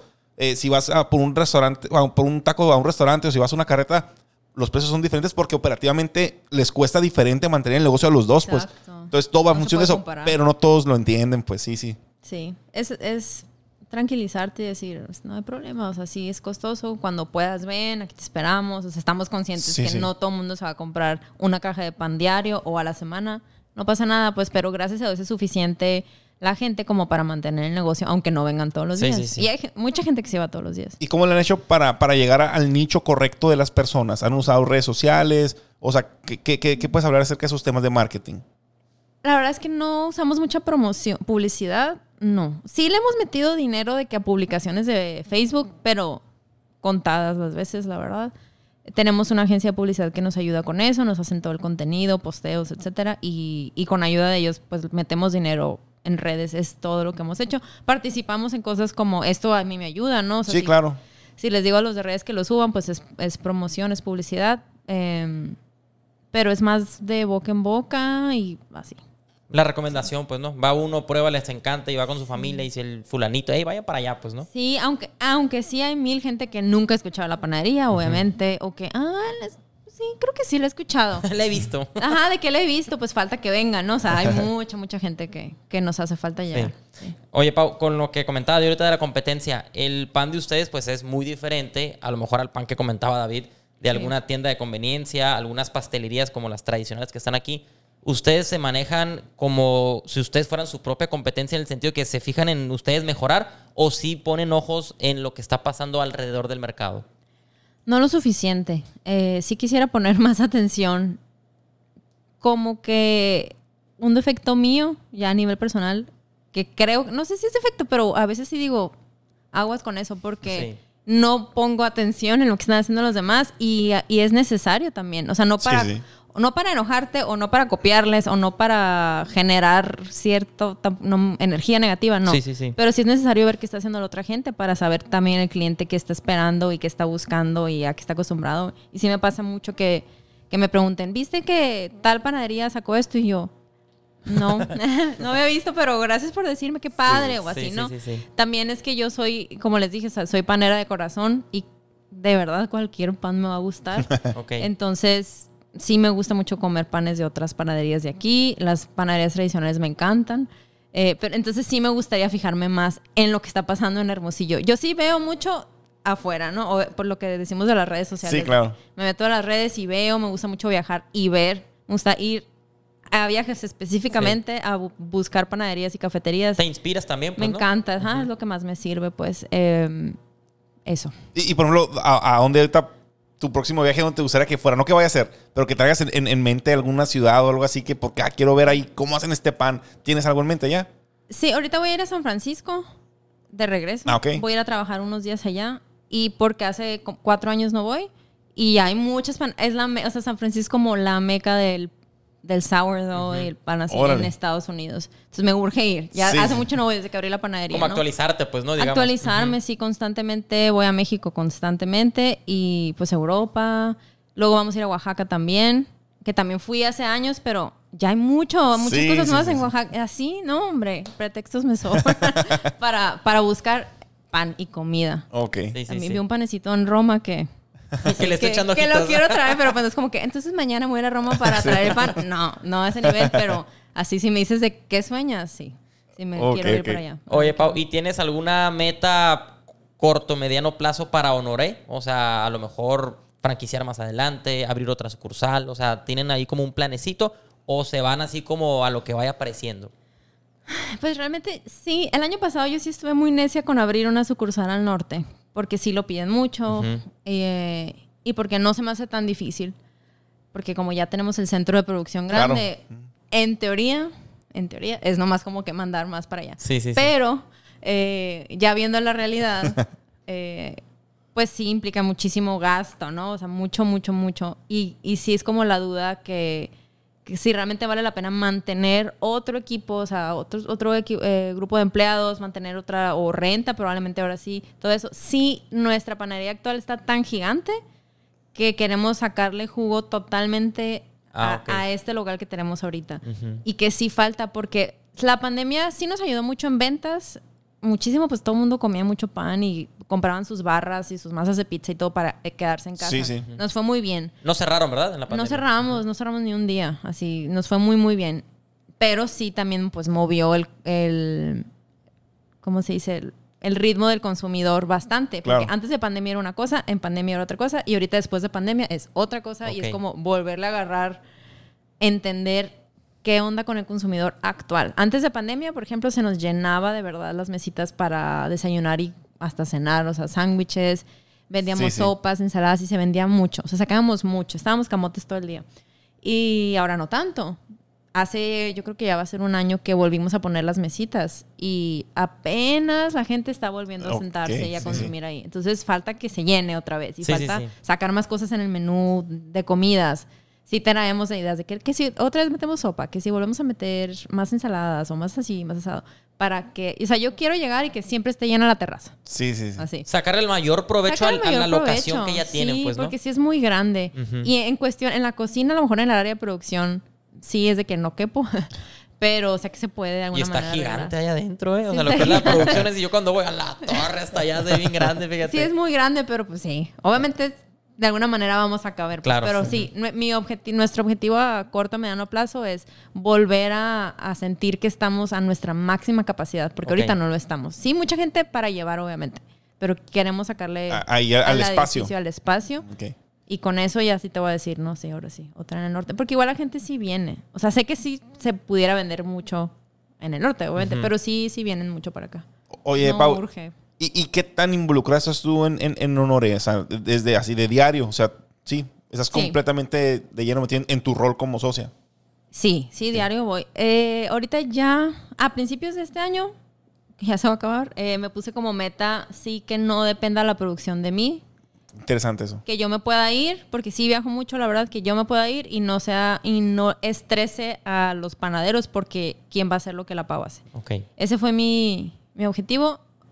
O sea, ¿sabes qué? Nombré a dos supervisores que hagan las tareas que son diarias, que sí, lo acomodé y me ha funcionado muy bien.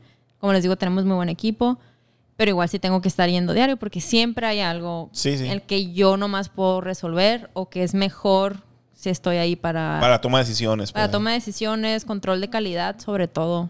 Creo que sí es como mi rol principal, que son muchas cosas que la verdad es que todavía están aprendiendo ellos, pues, ¿no? De que es que neta no sé por qué salió así. Y yo lo veo y te puedo decir por qué salió así. Entonces mira, yo creo que es esto. ¿Tú qué opinas? No, pues tal cosa. A ver, ¿qué te parece si mañana esto y esto y esto? Y darle seguimiento a eso. Son muchísimos temas, pero sí tengo que estar ahí todos los días. Pero duré 2 años. Sí, yo creo que todo el 19 y el 20 que sí era como que sí o sí a las 5 de la mañana ahí estaba. Y sí ¿Haciendo pan o como que supervisando? Haciendo pan. Todo el primer año sí estuve, o sea, todo el 2019 sí estaba muy metida en producción y todos los días 5 de la mañana. Fue en pandemia ya, o sea, a mitad de pandemia yo creo que ya no tenía que estar ahí a las 5 de la mañana. Igual iba temprano. Okay. Y también en pandemia dije yo, no manches, se me está yendo la vida. O sea, ya no me acordaba cómo... Digo, es normal, a todo mundo le pasa como emprendedor o como no emprendedor, pero como yo trabajaba de verdad, pues sí, unas 12 horas diarias, ¿no? Durante todo el primer año, lo cual les digo, es normal, pero sí dije yo, ya no sé vivir. O sea, ya no me acuerdo qué me gustaba hacer. Me acuerdo que me sentaba porque llegaba a las 4 de la tarde a la casa y yo, porque no había tanto trabajo en abril de pandemia, no sé. Y yo de que, ¿qué hago? Estoy aburrido, voy a la panadería. Sí, ajá. O sea, era muy temprano y no sabía qué hacer. Entonces ahí dije, no manches. Y a mí me gusta hacer muchas cosas, entonces voy a organizar y sí me ha funcionado. Pero sí. Oye, Pau, y el aprender a delegar, ¿cómo te ha ido con eso? No sé por qué tienes cara de que te gusta hacer las cosas tú, ¿no? ¿O no? Se me figura a mí como que hace que estamos en delegar. No, para nada. No soy de que me gusta hacer las cosas. Yo soy obviamente soy controladora a mi modo. A lo mejor, si alguien me escucha ahorita va a decir... Sí es. Súper controladora, nunca me deja hacer nada. Saludos. Saludos, empleados. Pero no, a mí sí me gusta mucho. O sea, es difícil. Lo que se me dificulta es la comunicación, porque neta, qué impresionante. Y esto también siempre me veo como que intentando... ayudarle a la gente a que entienda que es que no tiene por qué entenderte. No porque le hayas dicho tus instrucciones te entendió y no tiene nada de malo. O sea, cada quien entiende de manera diferente. Sí. Y tú juras que le escribiste la instrucción tal cual y no te va a entender. Porque él no entiende eso, porque él entiende dibujitos o le gusta que le hables más fuerte o eres demasiado linda. Ay, no. Eso es lo que se me dificulta. Sí. Todo un universo atrás. Sí. Atrás. Ajá, o sea, me gusta que alguien lo pueda hacer. Y siempre les digo... A ver, ¿tú cómo lo resolverías? Porque no se trata de que yo nomás esté aquí, sino también tú te empiezas a sentir inútil, pues, ¿no? O sea, yo no quiero que ellos se sientan como que no pueden hacer nada. Claro, o llegar la Pau a resolverlo, pues, ¿no? Sí. Ajá, tampoco, porque cuando yo no estoy, pues, ¿no? Pero sí, es difícil delegar en la cuestión de que me entiendan, que funcione, que no se enojen, que no se sienten, que no les valga, que, uy, no. Sí, es un relajo. Es todo un arte, como dicen, pues, ¿no? Sí, es un arte y en eso sí me falta mucho. Sí he mejorado. Del día 1 ahorita, pues sí, obviamente he mejorado bastante. También ya no me lo tomo tan en serio, en el buen sentido de la palabra. Pero sí, acabo de terminar un curso de comunicación efectiva. Órale, qué interesante. Sí, y me falta mucho. O sea, quiero seguir tomando cursos. Sí, para aplicarlo, pues, ¿no? Y de hecho, con este mismo chico, Alan Cadena, saludos. Lo conocemos. Camarada. Sí. ¿El barbón? Sí. De chalequito. Hola, Alan. De chalequito. Hola, Alan. Él me ayudó con eso, porque también tomé curso con él también porque me han invitado a varias conferencias. Estoy en una asociación de panaderos a nivel nacional y hacemos muchas cosas que implican que yo hable en público. Órale. Y me ayudó con eso.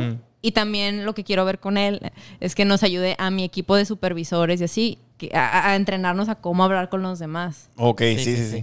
Fíjate, me cae en gracia, Pau, que estás comentando ahorita, pues obviamente los retos de cómo hablar con los empleados, los cursos que has tomado y todo. Tú entras a la panadería, a lo mejor, pues David, no sé si te ha tocado ir. Sí. Tiene un excelente servicio. O sea, tú ni te das cuenta como cliente, claro, todo esto que estás platicando. En cambio, vas a otros negocios, comida, restaurante, llanteras, lo que sea, que tienen un pésimo servicio. O sea, que tú dices, yo me largo de no vuelvo a este lugar. Sí, no fuera porque está sobre el Coloso y Sol y no vengo nunca. Sí, que me quede pasada. Mucho estacionamiento. Sí. Imagínate esos negocios, cómo están tras bambalinas o cómo están por dentro, pues, ¿no? Si el tuyo, que dices tú que medio como que se batalla y se percibe un excelente ambiente, imagínate los otros, David. Fíjate que yo siempre he escuchado y leído que el ambiente laboral es un reflejo de quien encabeza. Sí, totalmente. De hecho, hace poquito fui a la Domino's, ¿no? ¿Sí puedo decir marca? Sí, ¿no? sí, para que nos patrocinen, de hecho. No, porque voy a decir algo malo. No, sí. Pésimo servicio, pues. Pésimo, sí. No manches, no. Y vi, porque pues uno se empieza a fijar en más cosas, Por ¿no? supuesto. En el equipo, en la cocina, en la limpieza. Claro. Y yo sí me fijo mucho en la comunicación del equipo, ¿no? Entonces, obvio, analicé toda la situación y de que, oye, salieron 2 pizzas. Y el muchacho le dice como, ay, no, ya me voy a break, pon tú. Hazlas tú. Y se notaba que la muchacha era la cajera, o sea, no sé, un desastre. Y de hecho estaba con mi socio porque estaba aquí él y le digo, ¿cómo le harán? O sea, ¿cómo duerme el dueño, los dueños de Domino's Pizza sabiendo que que su negocio lo están atendiendo gente que obviamente les vale un cacahuate, que están muy jóvenes probablemente, que no tienen una buena supervisión, se les va de las manos? Ay, no. Nomás me estresé de sobrepensar eso. Y eso es lo más estresante yo creo que para un emprendedor así, una empresa chiquilla, pues, ¿no? O sea, como controlar todo eso es imposible porque yo no controlo que ahorita a lo mejor un empleado mío le haya gritado a alguien. No lo controlo, no lo puedo controlar. Damos el ejemplo, Laura, que les digo que es la que se encarga de servicio. Yo en realidad no me encargo de servicio al cliente porque no soy buena para el servicio al cliente, me desespero y o sea, a la gente la trato como que, ¿qué vas a querer? Esto no hay, me vale. O sea, no soy muy cortés ni... Pero no por mala onda, sino así eres, pues. Es tu personalidad. No por mala onda, para mí eres un cliente y gracias por venir, pues, pero no te voy a decir, ay, discúlpeme. No soy tan linda, pues. Ok. Y ellos ya saben, entonces normalmente no les gusta que atiendas. Yo ayudo sacan del mostrador, pues, ¿no? Acabo de descubrir que cuando quiero ayudar, lo mejor es que yo empaque. Porque no tengo que hablar con el cliente si yo no quiero. Y el cliente... Bueno, es la verdad, ¿no? No, o sea, sí, adelante. Y lo padre es que Laura es buena. Ella es muy buena onda. Es de esas personas que te saca plática de cosas que ni al caso y a eso le gusta a la gente. Sí. La small talk. Entonces, que dicen. la small talk yo... No se te da, pues, ¿no? No se me da para nada. Sí, me choca. Y ella es muy buena con eso. Y ella es la que pone el ejemplo a los demás de cómo tratar al cliente y así. Oye, Pau, tengo una pregunta aquí. A lo mejor me salgo un poquito del tema, ¿no? Sí. Ahorita comentabas lo de moda, que te ibas a ir a Nueva York y que siempre no, etcétera. Ya con este éxito, que sí lo podemos llamar de lo que es la Honoré Panadería, ¿hay algo personal que hayas sacrificado para estar donde está ahorita Honoré? Sí, vivir aquí. Yo no quería vivir aquí. Tú te veías Órale, fuera qué ya. interesante eso. De plano, ¿qué es aquí? Es algo muy fuerte. O sea, todavía sí me mueve un poco, pero sí como que sobrevivo con la mentalidad de nada es para siempre. O sea, en algún día, si realmente llega el día en el que digo, ya, no sé, sé que de alguna manera lo voy a lograr, pues. Algo muy importante que creo que está padre mencionar, que he descubierto, es que tu negocio no eres tú, ni tú eres tu negocio, ¿no? Entonces, no es como que mañana me quiero ir de Honoré, ni mucho menos. Pero sí es buscar la manera que, aunque yo no estuviera, Honoré funcionara. Sea socia yo o no, ¿no? Claro. Les digo, no es como que me quiero salir para nada, ¿no?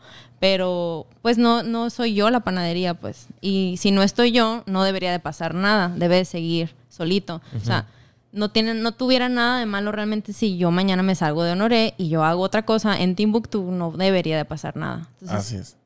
Me gusta pensar esto porque sí, eso es sacrificado y no es un secreto, o sea, mis socios lo saben y todo. Yo les digo, cuando estaba viéndose asociarme con ellos o no, yo realmente me quería a la Ciudad de México, siempre me ha gustado ahí, y aparte porque decía, pues aquí qué voy a hacer, y en el caso Hermosillo, o sea, eso. Pero desde chiquita yo siempre me visualicé en otra parte. Les digo que quería irme a Nueva York y allá vivir siempre, en Londres, en París, o sea, donde sea, menos aquí. Todo menos Hermosillo. Todo menos Hermosillo. Y no tiene nada de malo. Ahorita vivo aquí, ¿no? Y de hecho, cuando sí tuve un poquito de un duelo cuando estaba como ya a punto de abrir Honoré de que a la bestia, o sea...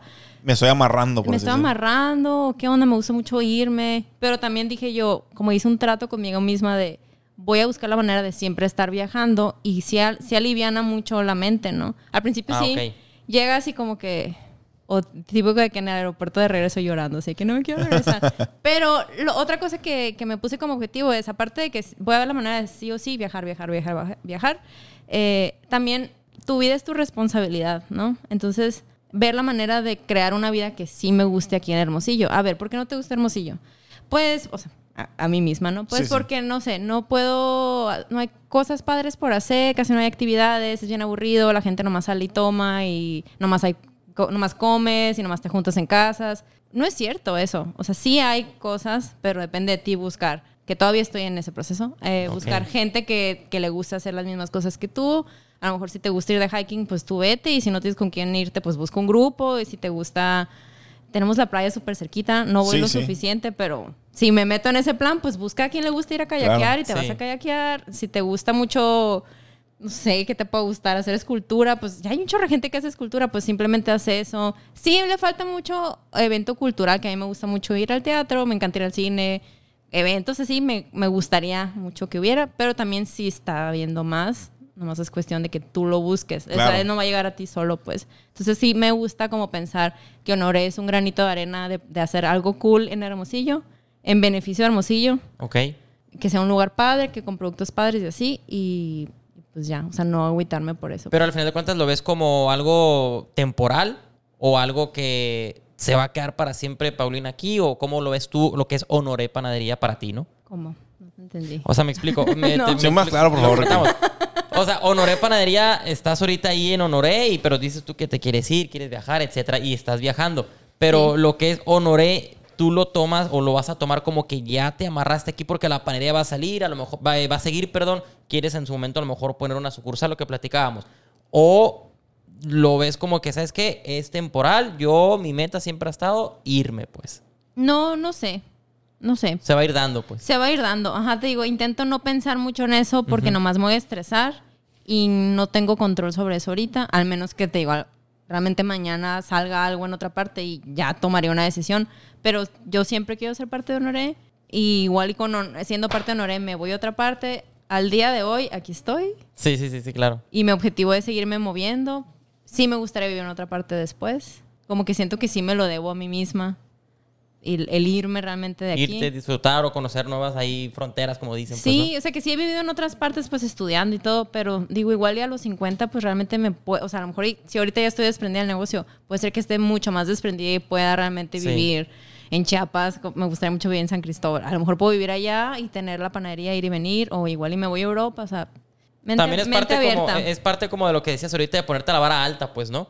O sea, al final de cuentas me pongo la vara alta, Honoré va a seguir, va a haber 2, 3 sucursales y yo voy a estar fuera y se va a funcionar perfectamente. Yo pienso que eso es muy situacional también. No sé si sigue así, pero muy...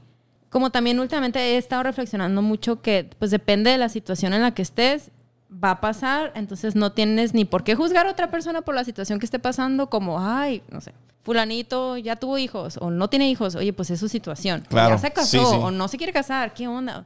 Pues es la situación. Si mañana, por eso les digo, o sea, ahorita mi situación es esta. Aquí. Está aquí y estoy contenta con esa situación. Si no, pues yo la cambio, ¿verdad? Pero si mañana mi situación es abrir un Honoré en Los Ángeles, pues esa va a ser mi situación y me voy a ir a Los Ángeles y la voy a abrir. Es como, depende de lo que esté pasando. Sí, así es. Fíjate que ahorita lo que estás diciendo, de que tú puedes salir y buscar qué más hacer aquí, que todo eso me recordó de este libro que leímos. Que dice, y con eso cierra el libro, ¿no? Dice, estás a cargo de tu vida, eres el responsable. Y como dijo un hombre sabio, no salgas y tengas un buen día. En su lugar, sal y crea un buen día. Ándale. O sea, y en general eso va a ser en tu empresa, va a ser en tu vida personal, va a ser en todas las áreas de la vida, yo creo, ¿no? Pero a veces no lo vemos así, ¿no? Es difícil. Es difícil, pero la neta sí me he dado cuenta que es la base para todo.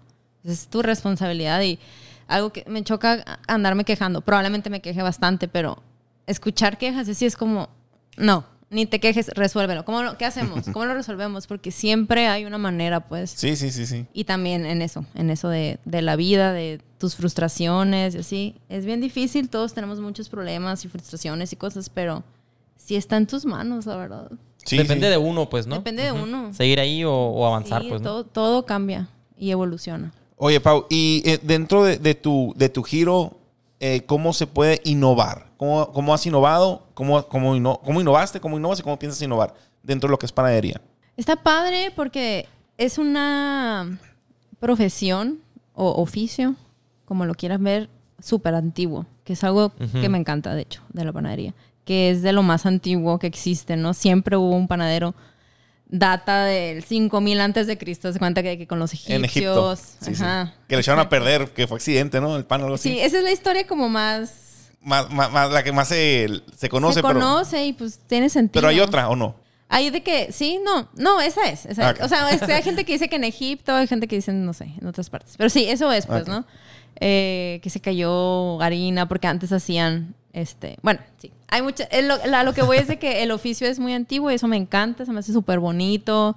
Es básico en la cultura del ser humano. Aquí o en China comen pan o algún tipo de pan y eso me gusta mucho. Entonces, a la vez es como un reto, como cómo puedes innovar en algo tan antiguo y tan clásico y tan bonito. Pues está raro, ¿no? Como innovo un baguette. Sí. Alguien ya lo inventó. Sí. Una baguette. Entonces ya, ¿qué hago? Pero a la vez está padre el reto porque sí hay maneras. Y en pan salado es una cosa, pan dulce es otra cosa. Se inventan unas cosas de pan dulce que digo yo, bueno, a unas cosas muy exageradas, ¿no? O los mexicanos somos muy curiosos, luego andamos inventando cosas raras con conchitas y así. O sea, la manteconcha y puras de esas. Sí. O sea, no me gusta, yo no lo hago, pero pues es la cultura mexicana también. Está chistosón. Sí. Pero siempre, o sea, vuelvo a lo mismo, de que es muy antiguo, pero a la vez en todo siempre hay que seguir innovando y hay que seguir intentando cosas nuevas y así para no aburrirte tú, no estancarte tú y también ofrecer algo nuevo a tus clientes. Yo siento que, hay un mundo de posibilidades para nosotros en Hermosillo, la tenemos bien fácil. Yo pienso lo mismo. O sea, es que no hay nada por eso, pues no hay nada. Pues hay un chingo que hacer, pues. Hay mucho que hacer. Sí. Y en la cuestión de panadería, yo digo, a la vez te tengo carta abierta. Sí. A ver, también te puedes llegar a estresar de que, ¿qué hago? De tanto que hacer. ¿Qué hago realmente de todo eso? ¿Y qué le va a gustar a la gente? Sí, hay muchas cosas que hacemos y pues no se vende tan bien o se vende poquito o así. Pero nuestro objetivo también siempre ha sido como ofrecer productos de todo el mundo. No casarnos con, si no es francés, no. O si no es de San Francisco porque yo lo aprendí. No, en el caso, pues, o sea, por eso les digo, traigo, o sea, ideas de seguir viajando y todo para, mira, este producto se vende muy bien en este país, donde este país la cultura es similar a nosotros. Está delicioso, obviamente le va a gustar a nuestra gente, pues. Entonces, ese es el objetivo mío. Innovar, ¿cómo? Trayéndome sabores que ya están aprobados por otros seres humanos. Sí. Y hacerlo rico aquí a nuestro modo, con nuestros ingredientes, nuestra calidad y eso es. Perfecto. Tengo una pregunta aquí, Pau. En todo esto que estás mencionando, pues se ve mucho éxito, se ve que la panadería pues va viento en popa, como dicen. Pero ¿se te viene a la mente algún error que hayas cometido en este proceso? ¿Algún error en este rollo profesional que sirva como aprendizaje? ¿O que te haya servido a ti como aprendizaje? Sí, o sea, obvio. Errores todos los días, yo creo. Pero así como para compartir... Déjame pensar. No te preocupes, cortamos el silencio, ¿eh? Okay, sí, no pasa nada. Así como de emprendedor. Ándale, que alguien diga, la madre, yo también, o sea, esto que está, me identifico con eso, o con lo que elijo para yo tomar precauciones sobre ese tema. No sé, algo que digas, pues... No sé, al momento de contratar, al momento de meter una receta nueva, al momento de algo, pues, ¿no? Algún error que tú digas, güey, ¿cómo es posible? Aquí la regué y aprendí esto, pues. No, la neta no. Es que, bueno, sí, te digo, o sea, errores diarios se cometen. Lo importante es superarlos, dejarlo atrás. Pero así como un error muy importante que compartir, no, porque errores en producción obviamente he cometido muchos, o sea, se echan a perder cosas, salió mal la receta, he tirado obviamente muchísimas cosas que dan lástima, es dinero, sí, claro. Es waste, ¿no? De comida que no quieres generar. Eso se comete mucho así. Pero en cuestión del negocio, error sí, no, uno que me acuerde muy específico, no, pero pues siempre hay como retos igual, de que a lo mejor hemos sido muy confiadas. A veces somos muy buena onda, por más enfadoso que se escuche, somos de que muy ingenuas. Sí, sí. Pero me gusta, o sea, siento que son caminitos que cada quien va construyendo y por la manera de ser de cada quien y por, insisto, la situación que estás viviendo, pues eso es lo que tienes que vivir y no te puedo decir yo, no sé, o sea, no. A mí me choca que te digan cosas como que alguien me hubiera dicho, no seas tan confiada, neta, mira, eres bien confiada con tus empleados o eres demasiado buena onda. También, pues déjame ser buena onda y yo me voy a dar cuenta. Créeme, me he pegado con ser muy buena onda o comprensiva. Todavía a veces somos como muy blandas, ¿no? Pero porque así soy, es mi manera de ser. Y si alguien me lo hubiera dicho, igual lo hubiera ignorado.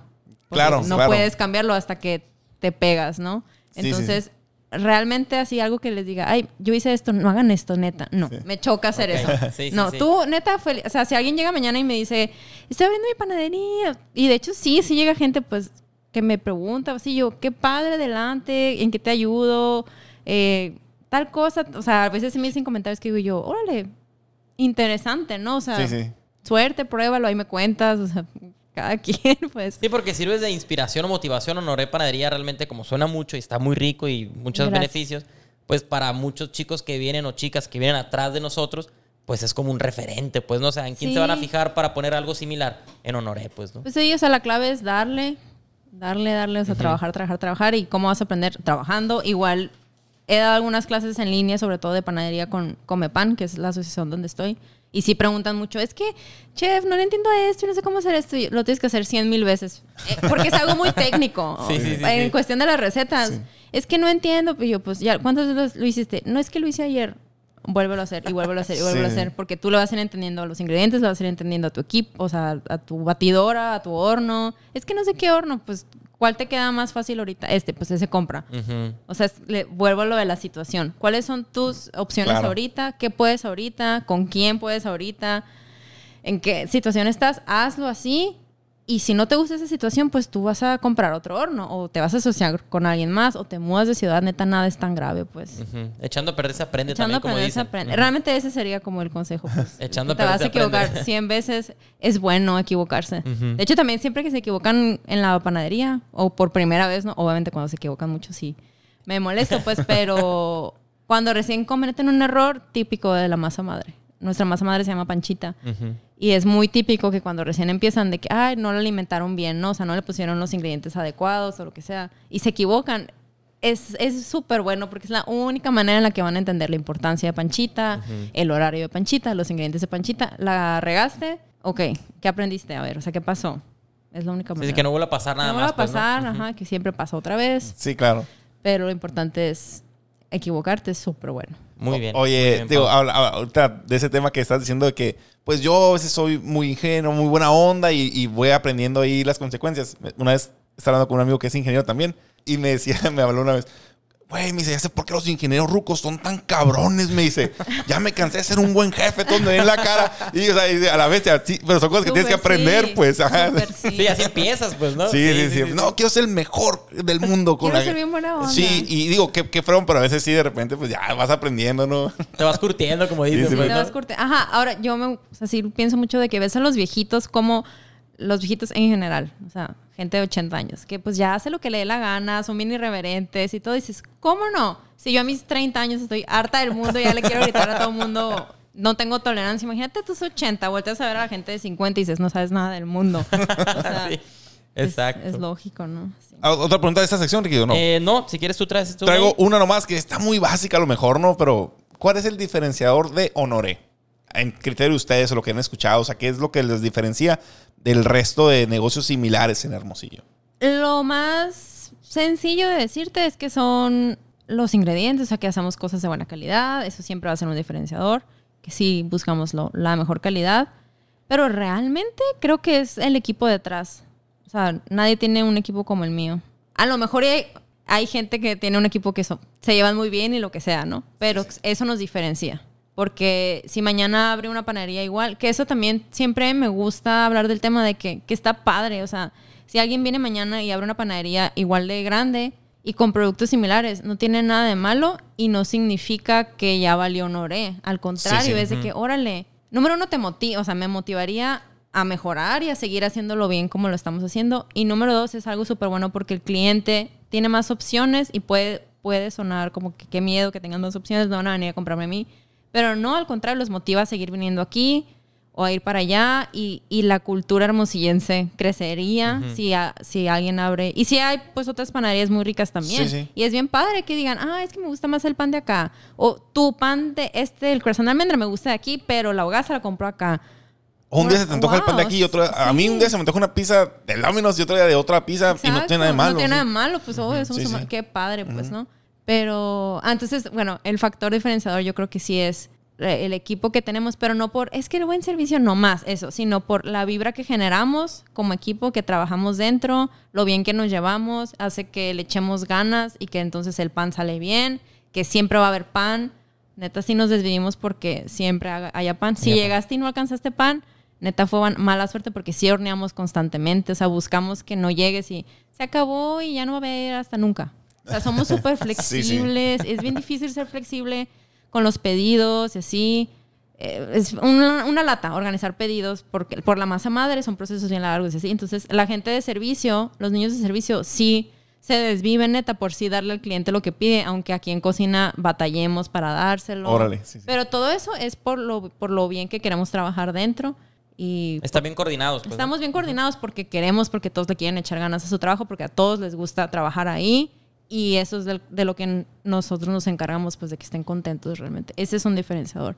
Porque si, como ahorita estamos platicando, si tus empleados no están contentos, número uno, van a hacer el pan mal, van a poner una mala cara y la energía que emana el lugar va a ser mala. O sea, nadie se va a acercar, pues. Órale. La mala vibra, pues, ¿no? La mala vibra, sí lo pienso. Si estamos vibrando bien, entonces la gente va a venir. Oye, Pau, fíjate que eso que comentaste ahorita de que si abrieran un negocio similar, o sea, hasta te da gusto. Platicando con una persona que tiene aquí una de las marcas más fuertes de cerveza artesanal, comentó justo lo mismo.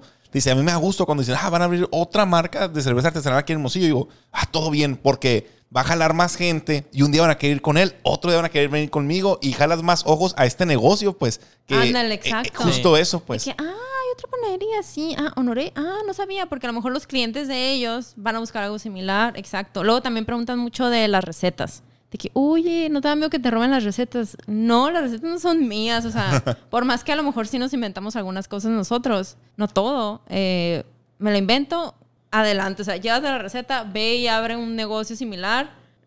Puede sonar macabro como que, inténtalo.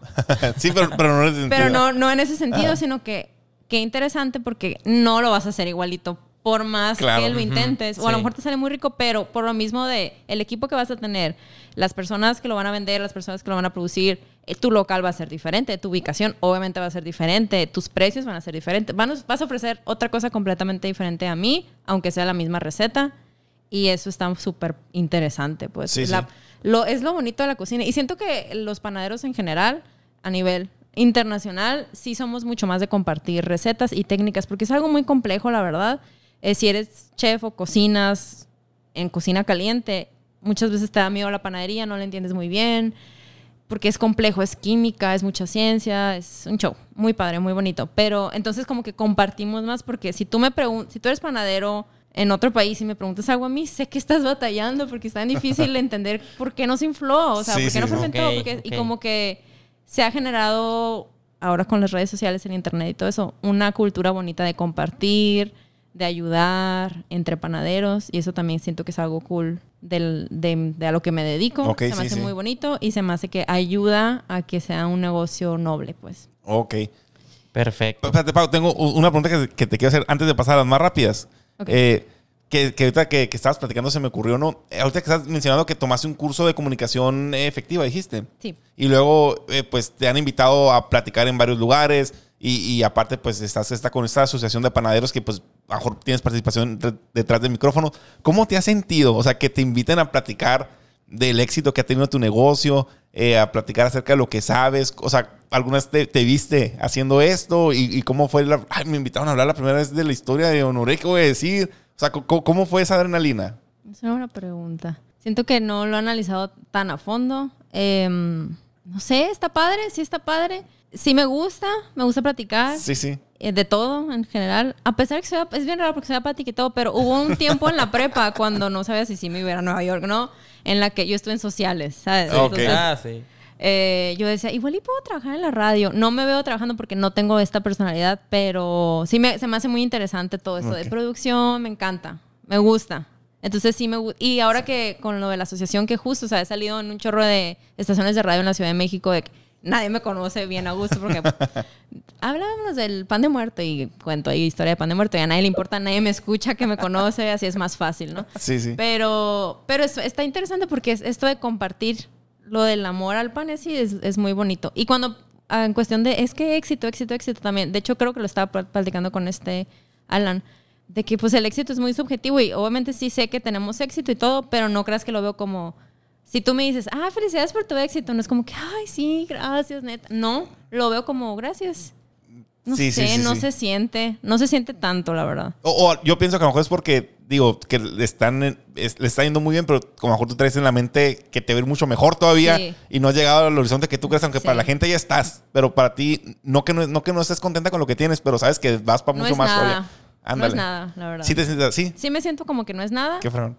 Y se me siento como que como ha sido fácil o como nos gusta mucho, a la hora también yo sé que lo disfrutas, o sea, hablando por mí, me gusta mucho lo que hago, me encanta el negocio y lo que hacemos y todas las friegas se hacen con pasión y con amor, entonces al final volteo y digo, qué friega, ¿no? Pero está bien fácil. ¿Qué más?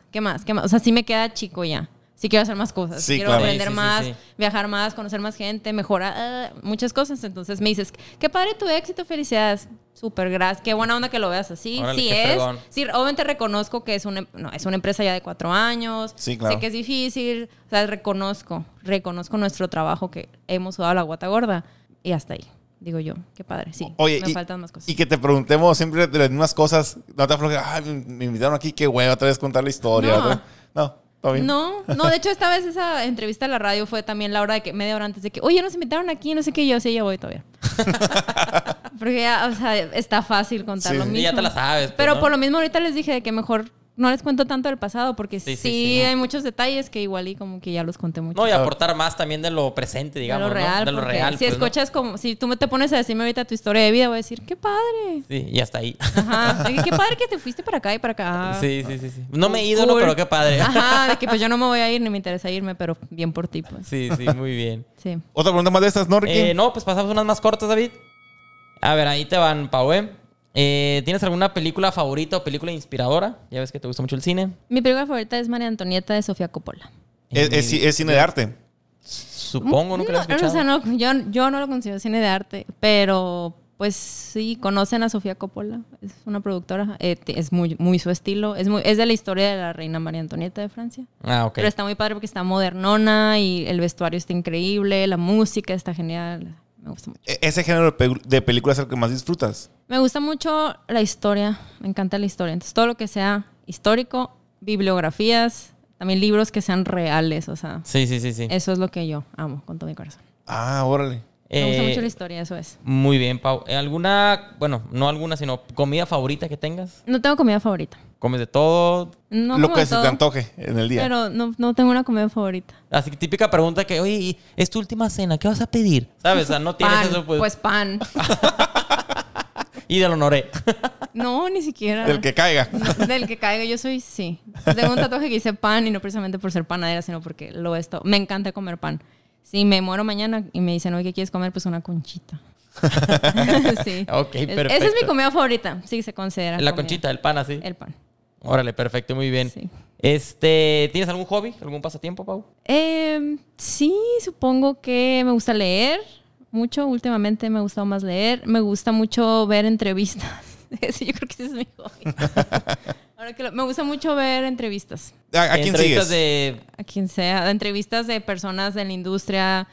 No sé, siempre estoy viendo entrevistas. Es impresionante. O escuchando podcasts de entrevistas a gente de la industria, obviamente, de culinaria o música. No sé, ahí estaba viendo una entrevista de Natalia Lafourcade. La del Roberto Martínez. Ajá, por ejemplo. O sea, siempre, por ejemplo, si estoy viendo una serie, me echo todas las entrevistas que haya del cast, me las echo. O sea, ahorita que acaba de salir The Crown, yo de que entrevistas. O de que Saturday es enero, lo veo. O sea, o de Tonight Show, o todo lo que sea entrevistas, me encanta. Órale. Verlas. Sí. Ahí te entretienes, pues, ¿no? Sí. Eso, o sea, con eso... Y como que aprendes también ahí en rollo las entrevistas, mucho, pues, ¿no? O sea, le sacas ahí todo lo que puedas a la persona. Sí. Pues. Sí, me gusta mucho ver entrevistas. Ese es... Porque sí me gusta ver series también, pero no soy tanto de ver series. Ni me voy a echar ahorita una película entera, como que me da ansiedad. Pero las entrevistas está padre porque la mayoría son cortas. Uh-huh. Es que me gustan mucho las biografías. Hay una serie en YouTube, en Netflix, de David Letterman. No sé si la han visto. No. Está súper padre. Y entrevista a gente como muy clave. Órale, no lo he visto. Que entrevista creo que a personalidades, ¿verdad? Sí. En el mundo del deporte, en el mundo de cocina, ajá, todo, ¿verdad? O sea, creo que he visto como 2 capítulos. Entrevistó a Obama, entrevistó ¿cómo se llama actores, así. Sí, creo que he visto que deportistas y todo, ¿no? Sí. Oye, Timo, es muy curioso. ¿Te produce ansiedad ver una película? O sea, no te relaja, pues. En mi casa no. Ajá. Me encanta ir al cine. Ir al En mi cine. casa no. Pero en mi casa sí no. Sí, o sea, sí las veo, pero yo sola no. Como que si es en plan, sí, pero yo sola no. Porque no me gusta estar tanto tiempo sin hacer cosas. Soy ok. medio hiperactiva. Ya te entendí. Okay. Me desespero. Es mucho tiempo. Okay. En mi casa, o sea, no se me hace cómodo, no sé. Pero te vas a la panadería mejor, ¿no? a verla en la panadería. Eso es muy bien. Tengo 2 preguntas de mi parte. Una creo que va a estar muy obvia. Fuera de esto, que no es Honoré, ¿en qué te hubiera gustado incursionar? No sé si en la moda o en qué. Sí, en la moda. Definitivamente, pues, ¿no? Sí, me gustaba mucho pensar en organizar eventos de moda, trabajar en pasarelas y todo, pero organizando todo el show. O trabajar en revistas. Sí, me gusta mucho escribir. Pues teníamos un blog. Me gusta mucho escribir y me gustaba mucho, o sea, como todo este periodismo relacionado a la moda. Me encanta. Ok, perfecto. Muy bien, Pau. Y por último, ¿crees en la suerte? Creo que no. ¡Ah! Qué fuerte. Creo que no. Creo que es mucho de lo que tú haces. Es que hace poco platicaba con una persona esto de como que qué es el destino o crees en el destino también, pues, o sea, como que estás destinado a hacer algo y ese es tu path, ¿no? Tu camino. O tú te lo haces. Y yo soy muy de que no, tú te lo haces. Okay. Pero sí está combinado por lo mismo que les digo, pues es la situación. O sea, si la vida te puso en esa familia, en esa ciudad, pues a lo mejor es suerte o es el destino, como lo quieras ver. Pero pues también de eso tú qué vas a hacer, ¿no? Ay, no sé. Te interrumpo. Fíjate que nosotros hemos platicado mucho de que... De la suerte, del destino. No, de lo que tú estás diciendo. De que todos cuando nacemos vamos a figurar, a poner de ejemplo una partida de póker. Te dan un juego de cartas cuando naces. ¿Qué es el juego de cartas? Exacto. La familia en la que naciste, el país en el que naciste, tu posición socioeconómica, tu color de piel, porque no, muchas cosas, habilidades, dones. Y lo que depende de ti es con ese juego de cartas que te dio la vida. Sí. Hacer la mejor jugada para ganar la partida, pues. Esto es destino o es suerte o es saber rifártela con las herramientas que tienes, ¿no? O sea. Sí, ajá, como que yo sí soy más partidaria de que te la rifas con lo que tengas, no tienes pretextos, pero luego también últimamente han salido críticas de gente que ha dicho como de que, ay, pues no importa que hayas nacido en la pobreza, no tienes pretexto, porque si realmente quisieras, o sea, pues tampoco, o sea, está cañón, porque hay gente que a lo mejor nació en la pobreza y aparte súmale que tiene que cuidar a su papá enfermo allá subido en el monte, o sea, pues como esa persona está bien cañón, neta, que a lo mejor si le llega la suerte, se va a otra ciudad y entonces, no sé. Está complicado. Sí, está muy complicado, fíjate. Sí, hay una corriente, se me fue el nombre de cómo es, que dice que el éxito es resultado solamente del esfuerzo y del trabajo. Si tú trabajas mucho, te tiene que ir bien. Y no necesariamente. No. Hay gente que trabaja mucho y nunca le va bien, pues. O sea, o que trabajan mucho físicamente y no... O sea, me explico. O sea, no es cierto eso. Sí. Es un tema que yo pienso muy similar, así como lo que tú comentas, ¿no? Hay una frase también de una canción de Nicki Minaj. Amo Nicki Minaj. Súper filosófico. Pero dice, no, I'm not lucky, I'm blessed. De que, estoy bendecida. Entonces también...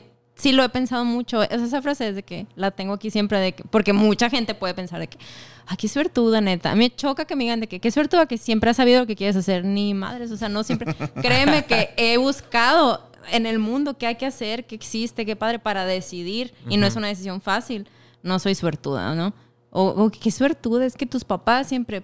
ok, no siento que sea suerte. Sí, claro. Que es el universo, así, no sé. También como decimos que es cuando la oportunidad se presenta con ya el esfuerzo que vienes haciendo, pues, ¿no? O sea, no fue suerte, es lo que ven suerte. Ellos como que, ven la puntita del iceberg, pues, no, tuvo suerte porque su papá y no sé qué, no sé qué. Exacto. Puede ser. Yo fui la que le dije a mi papá esto, papá, ¿qué? Ándale, a lo mejor, poniendo este ejemplo, ¿no? Tal vez la oportunidad fue tu papá en este caso, pero ya todo lo que trae Pau por atrás se juntó el esfuerzo con la oportunidad y lo llaman suerte, ¿verdad? Pero pues es la Pela detrás del éxito, ¿no? Y eso de que tú tienes que buscar tus oportunidades, lo tengo, sí. Esa me lo voy a tatuar así, porque no te llegan solas. O sea, nadie nunca llega a tu puerta a darte oportunidades. A veces sí, qué padre. Pero, por ejemplo, si me ofrecieron asociarme, es porque vieron en mí una persona responsable, comprometida, que yo me lo gané. Si yo no me lo hubiera ganado, nadie se hubiera quedado a hacer conmigo, ¿no? O si formo parte de Comepan, que está muy padre, me ha traído muchas oportunidades, lo que tú quieras. No fue suerte, no fue de edad. Claro. ¿A quién invitamos? No fue... Porque yo siempre soy de, hola, soy fulanito. O sea, si voy a una panadería, voy, me presento, busco a gente para que sepan que existo y si algún día algo, pues aquí existo. Haces el rollo del networking. Pues, lo del networking, o sea, son oportunidades que yo me he buscado, no me cayeron del cielo. A lo mejor con ayuda del cielo se me redireccionó, pero como dicen, pues es una situación que yo he creado. Perfecto, muy bien. David, adelante. Bueno, una de las preguntas es, ¿cuál es tu libro favorito? Probablemente sea de histórico, me dijiste, ¿no? Sí. ¿Cuál es? Sí, es la historia de amor de JFK, John Kennedy. Ah, ok. No me acuerdo cómo se llama. Pero tengo la imagen en la portada. Ajá. Ok. Es muy bonito. ¿Y 3 virtudes que tú crees que son necesarias para un emprendedor? Alguien que quiere comenzar con su negocio. Virtudes, valores, lo pues que crees. tienes que ser súper movido, sí o sí. O sea, no puedes ser una persona floja. Suena lógico, pero hay veces que eres movido, pero si le flojeas, no. O sea, no es una opción, en mi opinión, para que seas exitoso. Tienes que ser de que sí, vamos, ahorita le chambeamos, te desvelas, trabajo. O sea, yo trabajaba 17 horas en San Francisco, es como... Y no me costó, pues, o sea, es algo que traes. Ser trabajador, chambeador, movido. Tienes que ser muy optimista. No puedes ser una persona negativa, probablemente no te vaya tan bien. ¿Y cuál es la diferencia entre ser optimista y realista, en tu punto de vista? También siento que soy realista a la vez. O sea, una cosa es decir, ánimo, vamos a hacer que funcione, y otra cosa es, nomás decirlo de que probablemente funcione, mira, yo creo, y soñar y divagar y irte, pero no hacer. O sea, es la acción realmente. Creértela y hacerlo. Pues, creértela y hacerlo, y a lo mejor mientras haces dices, no, neta no se va a poder conseguir 100,000 pesos para mañana. Ok, soy realista y no me agüito, sigo adelante. O sea, voy a tomar una acción. Entonces, ¿qué se hace? No, esto no funcionó para los 100,000 pesos. ¿Qué vamos a hacer? Dale esto. Ok, dale. No funcionó. Ok, dale. No funcionó. Ok, dale. O sea, no irte con... Es que yo siempre soñé que los 100,000 pesos me iban a llegar, entonces no me llegó. Entonces, sí. Y te vas. No, eso no sirve, pues. No vas a llegar a ningún lado. Ok, ¿y la tercera? ¿Era ser movido? ¿Ser optimista? Y ser abierto de mente. En cuestión de todo. O sea, de relaciones... de aceptar a la demás gente, aceptar lo que te viene en el camino por las oportunidades, lo que sea, pero tienes que ser abierto. No te puedes cerrar nomás porque si te cierras, nunca se va a hacer nomás como tú querías tu negocio, pues. Sí. Entonces tienes que abrirte a que las paredes no van a ser verdes, el producto que tú querías igual y no funciona, o no te lo aprueban, o no consigues el insumo o el dinero, y tienes que ser abierto para decir lo mismo, no funcionó, pero esto sí va a funcionar, o ser abierto y no ofuscarte cuando no es lo que tú pensabas. Ok. ¿Y a quién admiras? Chon. Pero muy intenso, David. Muy intenso se pone. ¿A quién admiro? Admiro mucho a mi socio, Michelle. Mucho, porque tiene mucho conocimiento y también tiene como este temple muy fuerte que admiro, ¿no? O sea, que igual haz de cuenta que se puede estar cayendo el mundo y el de que... Todo va a estar bien. Todo va a estar bien, pero sin ser de que no te preocupes, no. Sí. Decisiones así. Admiro a él.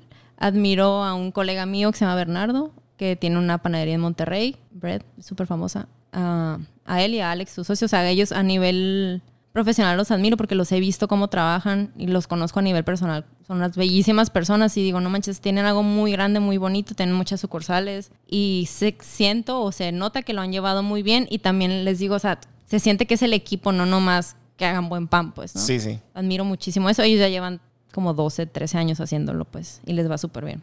Ok. ¿Sí? Muy bien. Y 2 preguntas nomás. ¿Qué consejo le darías a tu yo del pasado? A mi yo del pasado... Pues es un consejo que ahorita sigo queriendo trabajar, lo de no ser tan desesperada. Y, o sea, no desesperarte por resolver todo, porque yo, o sea, todavía estudiando en San Francisco, yo ya estaba de que, no, o sea, adelantándome de que, pero es que en Hermosillo, o sea, mi preocupación era, en Hermosillo no voy a poder hacer esta panadería. Sí me preocupaba cuando veía allá, sí decía, ¿qué es este pan? Está buenísimo, pero nadie lo va a aceptar allá. Ya en Hermosillo ya me di cuenta que todo bien y que en algún punto iba a funcionar. Pero creo que sí me diría como... Realmente ni te estreses. Un día a la vez. Un día a la vez. Pero yo sé que la Paulina de 60 años le diría a la de 30, ay, mijita, ¿no? O sea, y sí lo intento aplicar, es lo que les digo, estoy trabajando en no adelantarme tanto porque no hay necesidad de vivir preocupado por un futuro que todavía ni llega, ni sabes si va a llegar, o sea, igual y mañana no existo y pues ya. Vivir y disfrutar como el momento, ¿no? Vivir el momento y confiar en que todo se va a poner. O sea, mientras tú estás haciendo lo mejor de ti, trabajando y todo lo que ya hablamos, realmente todo va a estar muy bien siempre.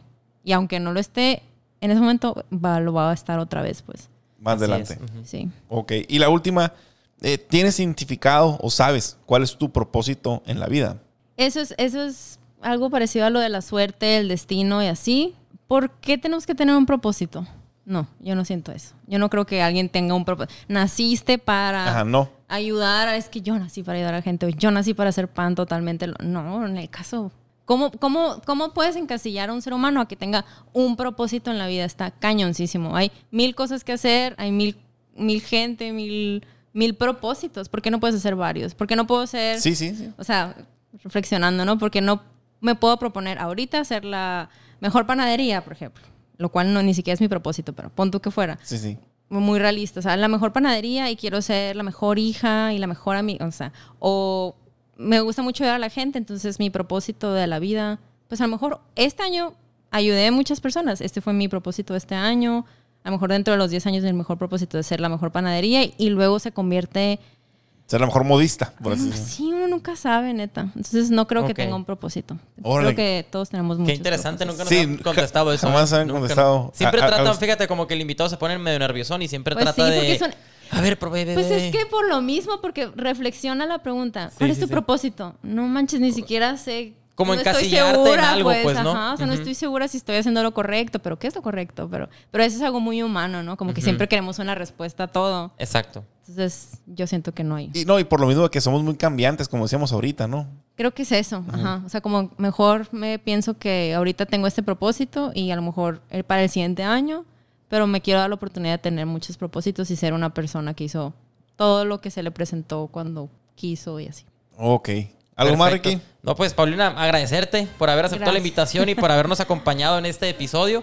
Pues está de más, pero ¿dónde te podemos encontrar? Las personas que nos escuchan están en Instagram. En Instagram estamos como Honoré MX. Honoré MX, creo que en Facebook igual, Honoré MX. Y yo estoy como Pau Herrera con 2 U's. Perfecto, pues. También, muy bien. Muchas gracias a ustedes por invitarme. No, gracias. Es muy padre, o sea, hacen preguntas padres. Perfecto, muy bien. Claro que te gustó. Es una charla relajada, pues, ¿no? Sí, está padre. Bueno, y la ubicación, Boulevard Las Quintas entre Colosio y Navarrete, ¿qué número es? Eso es. Es Boulevard Las Quintas número 35, pero es la colonia Santa Fe, no la colonia Las Quintas. Porque luego si lo buscan así, se van a ir al otro lado. Pues, sí. Ok. Bueno, pues entonces nos vemos en el próximo episodio y recordemos que si no nos rajamos, nos veremos en la cima. Muchas gracias.